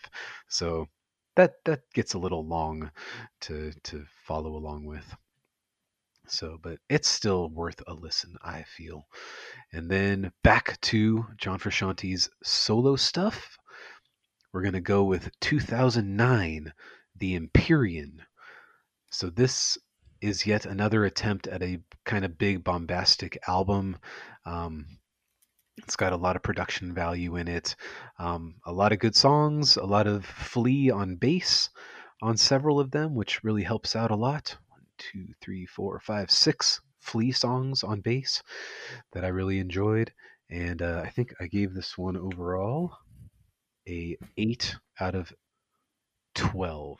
Now, remind me, is this his first solo stuff where he's collaborating with Flea? Yeah, he had like Nice, dude. one song on Shadows Collide with People from 2004, but this one has a lot more Flea on it, and yeah, Nice. there's some really long songs on here, but they're really good long songs. So yeah, it's not a lot of dull moments, even though it's close to an hour. And then this was kind of the end of John Frusciante doing any kind of rock oriented kinds of solo material. He goes He's much mixing it up more. now. Yeah, now we're moving into the electronic stuff. So it's like the guitar is gone by the time 2012 rolls around with um, PBX Funicular Intaglio Zone. And if you want to know what that means, you got to read the Wikipedia page because Okay. for in his brain it makes sense to I think that's explain it. true of like all of his projects from the sounds of it, you know? Because he says like PBX means this, vernacular means this, intaglio means this, and it's all like these different elements of my creative process, blah blah blah blah. A I'm bunch of looking it up right now. Here it okay. is. The following is what Frusciante said on his blog. PBX refers to an internal communication system. There is a natural version of this wherein the business or office is a person. The vernacular involves two Yes. trams connected by a cable, one going Yes. up while there is another going down. All music perpetually does this on many levels simultaneously. Intaglio is a technique in sculpture where one works on the opposite side of the image, Hmm. whereby the image will eventually appear to the spectator in relief, but the So, angle of the sculptor works from the negation of that in music that I like. An approach analogous to this was employed. The more so, the better. Zone refers to the state of mind wherein the rest of the world seemingly disappears and nothing matters but the union of one's immediate surroundings with one's feelings. whoa. These four words linked together go far to describing my creative process. So, John Frusciante's a madman. So, and this is sober John Frusciante. Don't forget Yes, that. he's a madman. This album is not very good though. Oh, okay. Like you think with the explanation like that, you're gonna like, oh man, it's gonna be so deep and blah blah blah. And I really really struggled to get into this one. I mean, it's short; it's only 35 minutes or so, but I only gave it like a 4 out of 9 because some of the stuff just kind of drags, and without that, I don't know, without that guitar, it just you're missing something. Mm. Because he's basically just doing electronic beats and then singing over them, and it's something is not where it once was. And I felt the Yeah. same way about Enclosure, which was from 2014. Kind of similar stuff. um, I'd say it did have more songs that were enjoyable to listen to. um, But you can probably say that he's just kind of feeling out, right? This kind of mhm, style, just kind of adding it to his repertoire of mhm. tools. And basically after Enclosure, which again was a fair album, it's not as good as the stuff from the 2004 realm. But he basically said after this was like he had no passion for writing lyrics anymore, and that was pretty much why he has stuck with only EDM music for all the Trick Finger stuff, which I've decided I'm not going to listen to because that's all it is EDM stuff. Ooh, okay. And he released 2 albums already this year, uh, and another one. With another solo album coming out this month, right? Right. So yeah, but it's all just straight Skrillex style EDM stuff that I don't even think it's as aggressive as Skrillex would be, but I don't need to listen to it. It's been 6 to 8 years Hmm. since his EDM kind of stuff. You don't think he might have gotten better or evolved at all? Well, I'm giving it one listen, and then Okay. moving on from there because I just can't see myself like walking down the street listening to EDM music. It's just Oops, oops, even if oops, it oops, was oops. John Shanti that made it, I'm just like this isn't my thing.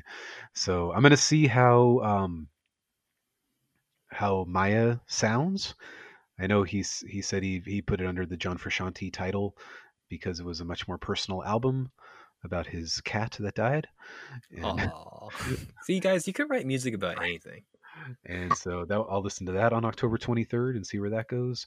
But Nice, yeah, dude. but I did read that he basically like lost pretty much all desire to really write lyrics anymore, and that's why he's sticking with this. And I think it works out for him. He has to pay his ex-wife like $53,000 a month in spousal Holy support. shit. So he must still be making a decent amount of money to be able to cover that. Red Hot Chili Peppers are still on the radio, so he must be Right, still getting royalty checks. right. Under the bridge will never die. Right. And he just joined the Chili Peppers again, but I haven't heard anything very new coming out of that camp yet. Okay.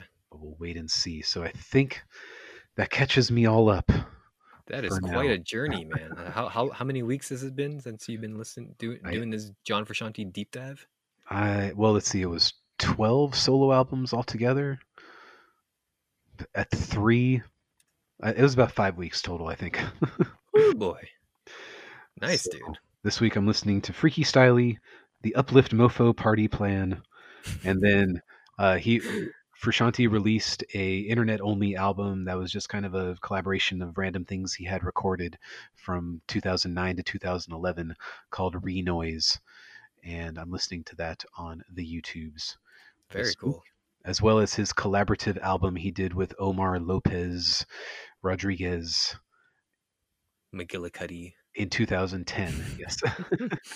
And that's just a straight instrumental album for 28 minutes, and it's pretty good. Just grooving. just grooving. So I'll finish up for Shanti, and then I'll listen to some Chili Peppers, and I'm gonna listen to the new Misfortune EP as well, Oh because no. just to piss you off, Mike. That's the Yeah, only well, it already pisses me off, so. reason. So y'all caught up then That's for it. the last That's couple it. weeks? I'm good. Cool. Well, I've been listening to some stuff. One I was super interested in just because, it's been getting a lot of buzz. A couple of other these were just kind of recommendations. So I'll just kind of start with the recos. First of which was an album that I've been looking forward to because of a recommendation from Dave, actually weeks ago. This is from Agnes Manners. Now, Agnes Manners is the side project of, I think, like one of the vocalists of Hellions. So he went off, kind of Oh, did his own little introspective indie rock kind of band. Um, and the lead single that he released, I can't remember the name of it. I don't have it up right now, but um, it was very interesting and it was a very cool style. And I was like, oh, I can fucking groove on this, man. mm, Uh, but the album, which came out on September 18th, is called Fantasia Famish. mm, Um, kind of came out of nowhere. I wasn't really super paying attention though to when if there was like an album release date coming out or anything. It's I thought it was interesting, but not an album that I see myself continuing to return to. It doesn't grab me in a way that I thought it was going to. There's some songs in there that are kind of um scatterbrained, or there's one song, again I can't remember the name of it, but it's just he's literally he's literally just explaining all the things in the world that are wrong, like like climate mm. change and like you know people lacking empathy and like you know and fascism and shit like that. So it's just I mean, it's a commendable song as far as like, hey, this is how I feel about things, but Yes. it just kind of leaves you feeling like, okay, do you have anything to say about them, or is this just kind of like these things make me angry? Moving on. But That's but okay. musically though, it's super interesting. It's kind of a breath of fresh air of all of like the albums that I've been listening to, but there's something about it that's not really grabbing me. And it's kind of a shame because I was really looking forward to this, but I might have to just force myself to revisit this in the coming months leading up to our end of the year discussion, which is coming up pretty soon, actually. And I'm actually meaning that, which is an Scary, interesting perspective. Yeah. frightening. Alpha Wolf, A Quiet Place to Die is their second album. This is a band I'm not too familiar with other than seeing their name here and there. Apparently, this is a band that is kind of. This is a recommendation from our listener Daniel, by the way. And apparently, this is a band that's been in the music scene for a couple years now, and people are kind of hyping them up as kind of like the next big thing. And quote, this is a quote from Daniel himself. Like they're a band that's been giving metalcore the kick in the ass that it needs. Mm. And I'm not quite sure what he meant by that because I listened to A Quiet Place to Die and it just kind of felt like pretty decent metalcore. I didn't deep dive. They're a band from Australia too, by the way, which is where all good metalcore comes from now. but Pretty much. uh, other than some songs that I kind of grooved on, it's not stuff that I was like, all right, well, this is the next big thing. Mm. Um, Not life Again, altering. it's not life altering, but maybe I kind of went into it thinking that it was going to, because, Mm. um, you know, you know, I, I trust his recommendation. I trust his, I trust his music taste and everything. But maybe this might be something I might have to deep dive into, which I admit I haven't really done. This came out the 25th, so I haven't had that much time with it lately. But check them out if you guys are into, the current metalcore scene. This might be something that be up people's alley. Speaking of up people's alley, this Mm. is one that I was trepidatious jumping into because I didn't really know what to think going into it. I think I might have heard like half a single from this artist, but this is Machine Gun Kelly Oh, with his newest album, Tickets to My Downfall. Now, you everybody's may talking know, about Everybody's Y- talking about it. Everyone's talking about it, so you know what? I thought it might be fun just to give it a listen and give my opinion, and I'd be interested to hear your opinion too, dear Adam. Hmm. But you may remember uh, Machine Gun Kelly as like, "Girl, how the fuck you gonna leave me? How the fuck you? I'm on fucking TV." Of You know course. that guy. I mean, it changed my life when I heard that in 2013. I was like, I "Ooh." know. I was He like, was "Can't on wait for his pop TV, punk. Adam. I can't wait for his pop punk album in 7 years. I'm waiting desperately." Exactly. That was so long ago. Oh my god. Yeah, so Machine Gun Kelly has released a pop punk album called Tickets to My Downfall.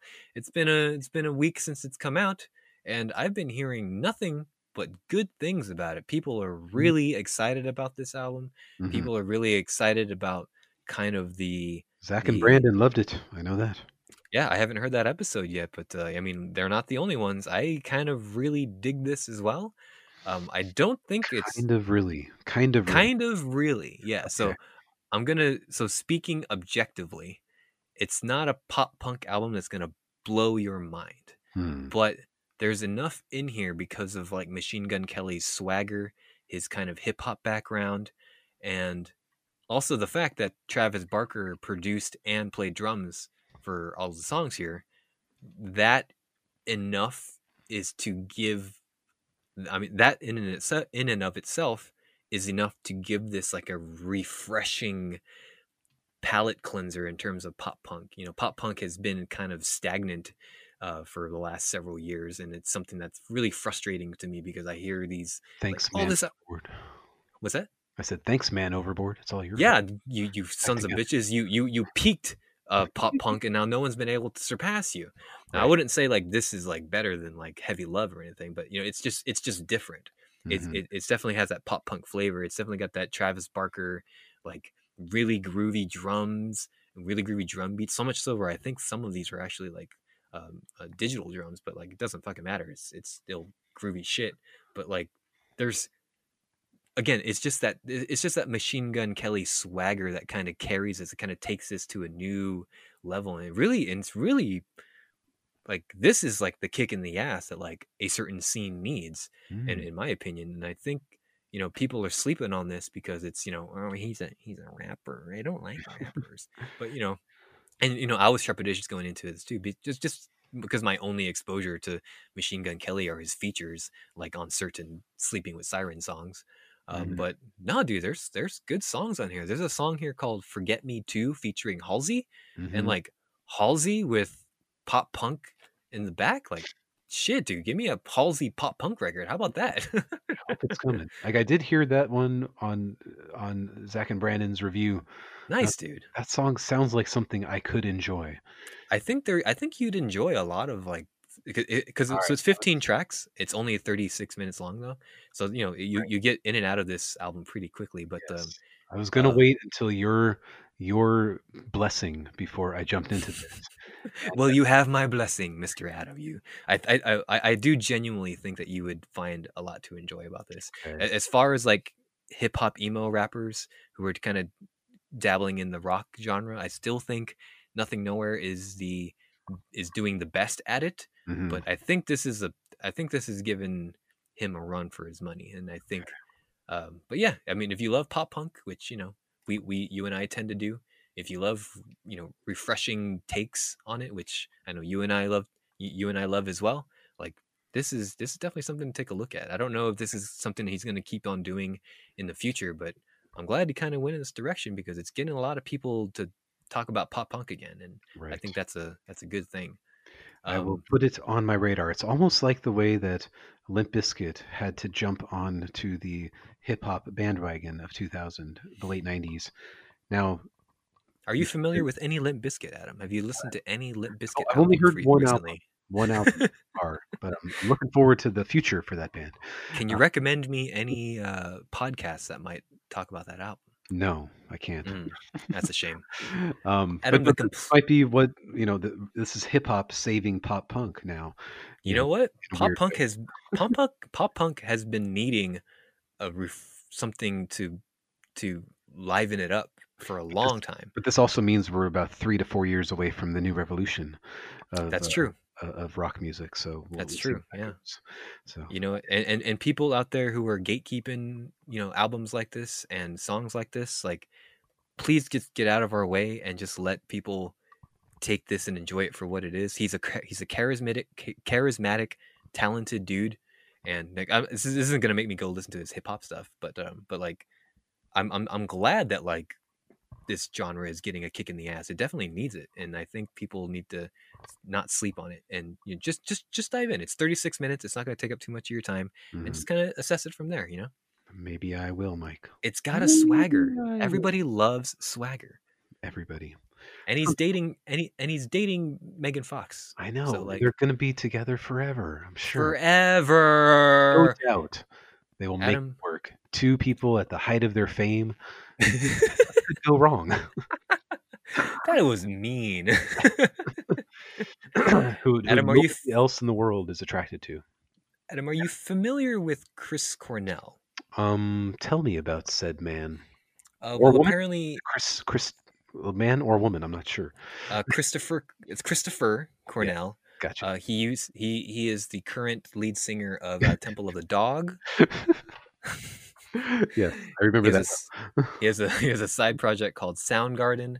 Anyway, Bad Motorfinger. Yes. This is an album that came out in 1991. This is a perfect album, according to half of this podcast. And I'm going to say, I think I tend to agree with you, Adam. I think this is a pretty fucking good album, baby. Keep in mind, I listened to the 25-year anniversary remaster. Has it only been 25 years? Wow. Has it only been almost 30 years next year, dude? I know. So this album, I didn't really know what to think going into it, because other than like I think Rusty Cage and Jesus Christ, Outshine definitely, yeah, and a little bit of Jesus Christ Pose were the only songs that I was familiar with. Yes. And Jesus Christ Pose, I had to be like, oh, this is Jesus Christ Pose. I know this song. Yes. So I mean, so the album definitely front loads you with like those big hits, but let's not forget Slaves and Bulldozers. Slaves and Bulldozers is a fucking good song. Oh my god! Like the song Somewhere is a fucking good song. Somewhere. Oh, I mean, like it's almost like when if as I revert back to being 21, 22 years old, first listening to this, never having heard anything like Slaves and Bulldozers in my entire life. And then it's almost like on Somewhere, like they tried to make just a normal rock song and they couldn't do it. It turned into this gigantic heavy metal, incredible, perfect like blending of everything. And that's all Ben Shepherd. That's all the guitar or the new bass player. That's his song. Yeah. So the Asian in the band is no longer. Oh yeah, the Asian is gone. Yeah, the Asian is gone. So I mean, like we got a new. Technically, the guitar player is Indian, so he's Asian. So sure. So another Asian, yeah. But yes, I'm so happy to hear this.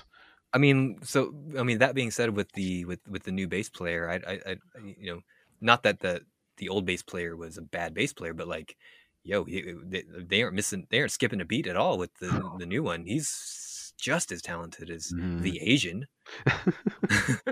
the other Asian. And I mean, you put this in comparison to Louder Than Love, and what do you think? I hear the comparisons, but if you hadn't told me that these were the same band, I would have thought it was two separate bands. Exactly. Yeah, it's crazy. This is definitely like Chris Cornell coming into that Chris Cornell, like that kind of raspy but still melodic kind of vocal style that he's really good at, and that he would just go on to perfect. And man, this is like, fuck, dude, and this is such a good grunge album that's just kind of like, it's in your face, and you recommended that I listen to this loud, and I fucking did, and it was just, and it's just, and I think because I listened to the remastered version though, like it still came out so fucking clean, and like that bass, I like the remastered version, like you really fucking feel that bass, dude, and it's and I have such a good sound system in my car too, and it's like it felt so fucking good, and like we talked a little bit in when we did Limp Bizkit earlier, how some of those songs made me feel like a fucking tough guy. Mm-hmm. These songs make me feel like a fucking tough guy, dude. So funny. Oh my god. And yeah, I mean, for me, it was always the drums. I mean, like this album and learning how to play drums at the same time, like hit at the same time for me. So like, Hmm. I just Matt Cameron's style, and just right when he comes in on Rusty Cage, just like and it's Yeah, he's Matt Cameron. He has that like I'm having a hard time like putting into words, but like it's like some sort of like accessible aggression. mm-hmm. Yeah, it's Well, this super aggressive, but like it's still like accessible enough where like people won't be like put off by the drum work. and But these three albums right here are the best production of his drum work than what you'll ever hear again, because he goes through oh, Pearl Jam and you're just like, that's Matt Cameron on drums? Okay. I can barely tell that one of the greatest drummers ever is just like buried underneath a bunch of mediocrity. So, but yeah, like I don't know why it stands out so much on this and the next two albums. hmm. And what I do like about Bad Motorfinger is that there's not any fluff. It's just There kind of like a really isn't. solid 12 tracks, and it's just like this is what early 90s grunge is all about. I think I think it captures that spirit really well. I feel And like Mind Riot and Holy Water are like the weakest tracks. Um, but I loved still, Holy Water. I love that song. That was a really good song. yeah. But Mind Riot is always the one where you're just like, okay, just take a little break during this song and kind of Okay. regather myself, because in between, Room a Thousand Years Wide, which I always felt was one of their best songs, and then Drawing Flies was just like, wow, I didn't know Soundgarden could sound like this. Um, like Mind Riot always just seemed a little too mellow, but it was just kind of a chance to take a break, I guess. Hmm.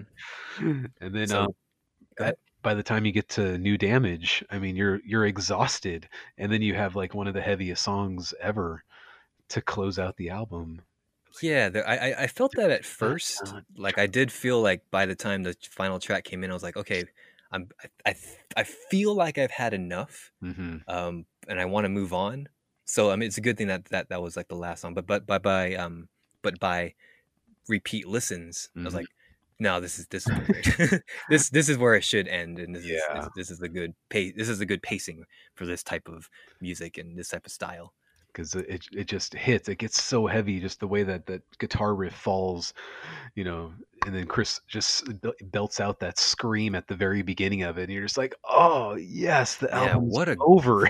what a great like vocal performance. You Yes. know, I just kind of I just kind of read the lyrics of like some of the songs 2 weeks ago. So I'm some sad boy shit in there, but like, Yes. but as a vocalist, fuck, he's really coming to his own, man. It kind of makes the previous two albums feel like he was just trying to copy a different Hmm. style, but Yeah, like now this is like his own thing, and he's really coming to his own as a vocalist, and it's man. Yeah. very impressive. And for me, as like I went backwards. I like I heard uh the album after Super Unknown. Now Hmm. it's blanking in my head, but I heard that one first, and then Super Unknown, and then this album. So like it got like progressively more and more heavy. Down on the Upside, that was the name of the one. Yeah. So it just like got progressively more and more heavy the further I went with this band. So then I was like, oh man, Louder Than Love is going to be like the greatest album ever, and it's oh no. I can see where it all, like, this was always like the perfect concoction of this band for those years. So Well, I'm so speaking of Super Unknown, happy. this Yes. past week I did my due diligence on that album, and not as perfect Not as perfect. Bad Motorfinger. It's this is 3 years later, and again I listened to the 20-year remaster version, which came out in 2014. Yes. So I got to hear that crisp, clean production. Oh yes. And I went back and listened to the original version of Black Hole Sun and Spoon Man, which are the music video versions and stuff like. And Mm, like the remaster definitely helps. There mm, is that kind of like 90s reverb that was just mm. everywhere, that we just felt like, okay, every band needs to have a bunch of reverb in it. That this kind of, it's a little overwhelming, Hmm. but this one's a little bit cleaner, so it definitely helped with it. Yeah. There's a little bit of fluff, especially towards the end of the album, But but half. still, yeah, half is Yeah. a. I was like, That's all. I can skip That's this. all a Ben Shepherd concoction of weirdness. So Yeah, I felt like it was them maybe kind of going back to that their punk days and be like, hey, let's go have some fun. basically, what I read about this was that like it's so long because they decided not to cut anything. They didn't want to have all And of the bad conversations about cutting things that shouldn't be there. They're just like, let's just throw it all in. well, you know what? Sometimes bands need to have those conversations because it's the right thing to do. Because this one, I definitely felt the length. I felt like this 17 album minutes. dragged a little bit, and by the time like we get to half, I'm like, okay, we're doing this now, really? Oh yeah, Kickstand is another kind of throwaway track. Yeah, that one Yeah, too. But it's a good thing they're short too, I so mean, it's not like it doesn't. there's 3.5 minutes of throwaway on here. Hmm. Well, except for Spoon Man is 4 minutes of throwaway. So I hate that song. You hate Spoon Man? I Yes, was about to ask you like, what is Spoon Man about? it's about a dude in Seattle who plays spoons, who's played spoons on the street for Hmm. for years and years and years, and um, So he's quite literally a spoon man. Okay. mhm. I thought it was some sort of fucking metaphor that was going over my head. And I'm like, what is this song? Why is it such a big song for them? It was basically like they got to know the guy, and like the perception that everybody had about him as just being some crazy guy that plays spoons was completely different when they finally got to know him. So they wrote a song about him and had him do a spoon solo in that song, and Is that I what that is? yeah, I hate that. Oh my god. I was wondering like what instrument is this in this weird solo thing? I'm like, okay. Well That's now I have this weird perception of this Spoon Man song. Now I can see why you don't like it. it was never my jam, and I never really wanted it to get played on the radio or anything. Mm. But his name is Artis the Spoon Man, a street performer from Santa As Cruz, California, later Seattle, Washington. as named by his parents, artist the Spoon Man, yeah. But Interesting. I mean, Black Hole Sun. That was such a pleasure to revisit and hear in the context of the record it comes from. And Yes. whew, Super Unknown. The title track is a Oh my fucking god. damn good Oh song. my god. Fell on Black Days is always Fell good. on Black Days is so good. And apparently that's a single, right? Oh yeah. It was a I don't huge. think I've heard that song. Wow, really? It played Yeah, on KCAL all the time. That's I don't think. Yeah, how'd you I didn't recognize it until I had to look this up and for my research. I was like, oh, I didn't know that was a single. because when he started doing more solo stuff in the post Audio Slave days, he would always do that song acoustic, Oh, uh, right on. and it was always incredible. And yeah, always one of my favorite songs on from Chris Cornell. And yeah, Let Me Drown, great opener. My Hmm. Wave, kind of the. It feels like the most positive song on the album is My Wave. Well, bunch of sad boy shit. You were right. So, Um, I mean, and then there's Spoon Man, which is the happiest song I've ever heard in my entire life. now, any other standouts? Limo Wreck. Limo Rack I like a lot Oh, too. I mean, this album I feel like is has a stronger first half, mm, and then when you get to Spoon Man, it starts getting like, okay, well, the good stuff is a little bit more sporadic, but still overall a successful record. I can see why you like Bad Motorfinger more than this. mhm, There is, for at least for me, the length is a little too much. So there's a pacing issue, and mhm. then like the jokey songs, I'm like, okay, let's just skip over those. We Yeah, don't need to have those in there. But not what I expected at least from but one of this. Like Suicide to close it out. I know That it's is a 7 minutes fucking long. good.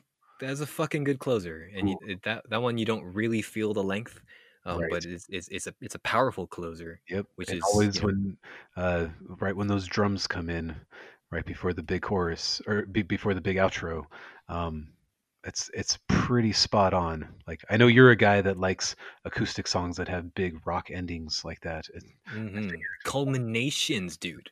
And that right when that snare hits, boom, you feel that in your heart, Mm, you feel it in your chest, and it goes from there. And you it's like, goddamn right you do. why doesn't Matt Cameron sound like this anymore? I don't know.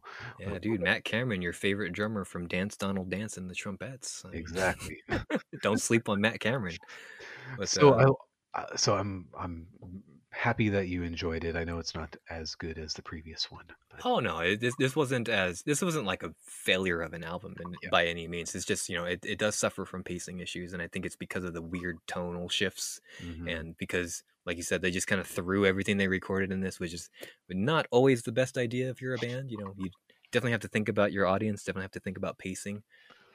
Think of the album as a piece of art that tells a story. So, Hmm. if you take away some of the immersion from that, it definitely hurts, in my opinion. But yeah, dude, fuck, that 1-2 punch week after week of Bad Motor Finger, Super Unknown. That's Fuck, I. that's what 1994 feels like to me. Mm. It's like that utter darkness and despair, where 1996's Down on the Upside will take you to a whole different level of despair. If No, you're I ready. haven't heard it yet, but is there like does this one kind of suffer the same thing with like we'll throw in some jokey songs and No, there's no jokey songs, but there is a song on here called Apple. No, wait, Never Named. Yeah, mm, I think that's the one. That's the only track that I have to throw out. Where I'm not gonna say it's jokey. It's just kind of a dumb song. oh, okay. And but I think this one is pretty much like I always feel this is the death of grunge with Down on the Upside all the way. Well, yeah, So that was 96 too. So, yes, getting kind of there, we're kind of entering the boy band kind of and pop they princess stage of music too. And Soundgarden broke up in '97, and yeah. but by this time they were like the biggest rock stars in the world, and not super happy about it, as most people get when they're not when they're popular. But I feel like this one it's very like you had to be there in 1996 to get it. Uh, Hmm. I Yeah. I still give it a 15 out of 16 or whatever. There's only the one Well, track I'm I don't like. yeah, I'm hope I still felt like, because I didn't listen to grunge in the 90s, and I'm going into these albums like Hmm. with my modern taste and my modern perspective on music, and like these Bad Motorfinger and Super Unknown still have a lot to offer. Right. And there were times, especially when I first listened to these albums, where I had to put myself into that mindset and kind of compare it to their peers who were listening to that I was familiar with from albums back in the day. But Hmm. even still, like these albums still hold up. But I also feel like maybe the remasters were do help that fact, because Hmm. if I had to listen to 2 weeks of like constant reverb, I'm like, oh, Adam, why do you like this? The So this production's so one, bad. But you'll definitely feel the length on this one okay, when you get to tracks 11 through 14, okay, because the final two tracks are quick, and track 15 is really really good, but 11 through 15, like those are some long songs that I really feel like you have to be a super fan to be enjoying. So I'll okay. be interested to get your take on that. And yeah, this album my grandma bought for me in 1996, and Upside, yeah, Down on the Upside, and nice dude, I listened to it once, and I was like, "Well, this isn't for me," and I put it away, and I gave it to Denny, later that year, and fucking Danny. it stayed at his house for probably 2 to 3 years until I took it home with me one day. and and then in 2001 2002, when I started to discover more grunge, I was like, I should listen to me some more Down on the Upsides, and I finally had like a real appreciation for it. So but it took all those years of not really getting it until like I had to go back and listen to earlier Chris Cornell to appreciate later Chris Cornell. So Hmm. I can kind of guess where you're going to feel about this, because Oh, okay. yeah, because it's slow. It's a slow 65 minutes. I'll just put it that way. Well, I will check in with you in the coming week and or weeks. Mm. Okay, cool, cool. Anybody else you're listening to this week? This week, I don't remember. I've just been kind of going back to some of my favorites from 2020, and just kind of getting myself in the mindset that the end of the year discussion is coming up. So I'm just kind of being like, okay, did I really not like this album? So I'm just kind of revisiting old stuff, and as new stuff and new recommendations come along, I will throw those in, and then We have some Meg Myers coming up. You've got some John Frusciante coming up. Yes. We've got If it ends up being just like a straight EDM album, I'm not gonna listen to it or count it, for that matter. you've But been we'll you're this far in, man. You gotta at least give it a shot. yeah, I'll listen to it once, but if it's straight EDM, I'm not gonna keep listening to it and judge each track accordingly. There's no point to that. Well, The folks, thank you so much part where he for went "Beep-a-doot-a-doot" is so cooler when he went "blooba-dooba-doo" earlier in the song. I can't judge that. oops, oops, oops. Do what you will, John Frusciante. I think you've earned it. Right. But thank you, folks. I know this was a chunkier episode, but we love talking to each other. It's been a couple weeks in our personal life, so it's good that we get to catch up with one another. And thank you guys for tuning in. Hope you enjoyed that very, very, very odd track by track breakdown. We hope that you at least got something out of it. I'm glad to have heard Adam's thoughts of it. For someone who has zero nostalgia for it and Right. thought this shit was lame 20 years ago. Well, at least I listened to it. Now I can confirm what I thought about it in the past, I guess. But there was hope. There was definitely some hope there that never got realized after hmm that album. So, what are you gonna do? that poor bullied, confused 14-year-old me is still in there somewhere, Somewhere. and this past week I had to dig it back up and share it with my friends in the skinhead nation, which is a weird Glad thing to say in this political climate that we live in these days. glad you're better now. That's important. I should still probably go to some therapy. But hey, folks, hope you stay subscribed to the Skinny. Please tune in to the next few weeks. We're gonna have some doozies for you. I think we should probably at least do one more serious election episode. I got a lot to talk. I got a lot to talk to you about, and I've been going through everyone knows I've been going through existential crises for the last 4 years, and I need to just kind of let it out, and I need to check in and see if you're doing okay. And I kind of need to check in to see if where my mindset these days is the right thing to do. Okay. So Because I do you want to come over next week and talk about this in person? What's Because happening next there's week? an important day coming up for one of You're us. right. The 20th anniversary of chocolate starfish and the hot dog flavored water. Did come out, well, the anniversary of My Way coming out as a single, but My something generation. something equally catastrophic happened 20 years prior to that on that exact date. Maybe you want to come over and celebrate. I don't know. Sometimes it's difficult to do. Mm, I don't know. I'll check in with your boss and see what you guys are doing. But I'll yeah. check it as well. But yeah, we'll talk about that in the coming weeks. How Adam feels going into the new decade and stuff. But yeah, we'll definitely plan to do an election episode because I got oh, fuck. It's Folks, just thank you. it's gonna get so bad in the next month. I'm It just sure is, isn't it? grab some popcorn and go from there. No, But no baseball to distract me anymore, so it's great. I know. Oh, and we didn't say anything, but good job, Cubs, on taking on making it this far into the playoff season. Scored one goddamn run for the entire 2 games of the playoffs. I mean, it's great. You know what they did? You know what? At least they had fun, right? They Did they? only Did everybody get orange slices at the end of the game? hope so. They got orange something. I don't know what it might have been. Yeah, as long as people had fun, as long as they got orange slices, and for their participation award, I'm sure they got like a Chuck E. Cheese gift certificate. That's probably good for like 5 coins or whatever. But you know what? It's something. 5 more weeks before they all shut down. Exactly. They say, you know what? They get to go home early. How about that? They get to beat traffic. Exactly. So good on you, Cubs. It's gonna suck to See you not next year. see you next year when hopefully things will be a little bit better. So Mike on Mike to on. Mike will What? hopefully eat a sandwich while we watch you next Hey, year. you know what? It's all about them bets, baby. You got your Trump bet coming up. We'll see what happens there. With he's already kicking and screaming. He's already being like, I'm not gonna concede. So whatever. But so folks, thank you again. Tune in next time for the Skinny with Mike and Adam. For my co-host Adam, I am your co-host Mike.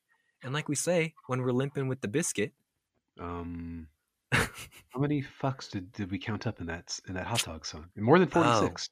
Well, it was more than Two is more it 46 or is it Like, 44? Because if he says so fuck 2 more times, it's 46 fucks and it's fucked up rhyme. he said it at least once after that line. Mm. So that's 46 right We need there. to go to Lyric Genius and actually count the number of fucks. I mean, I don't know why we can't just say it all the time. That's How many fucks did we say in this episode? It's definitely more than 46. fuck, See you, Adam. Stop! We've passed our fuck limit for the week. We're gonna get demonetized. See you, folks.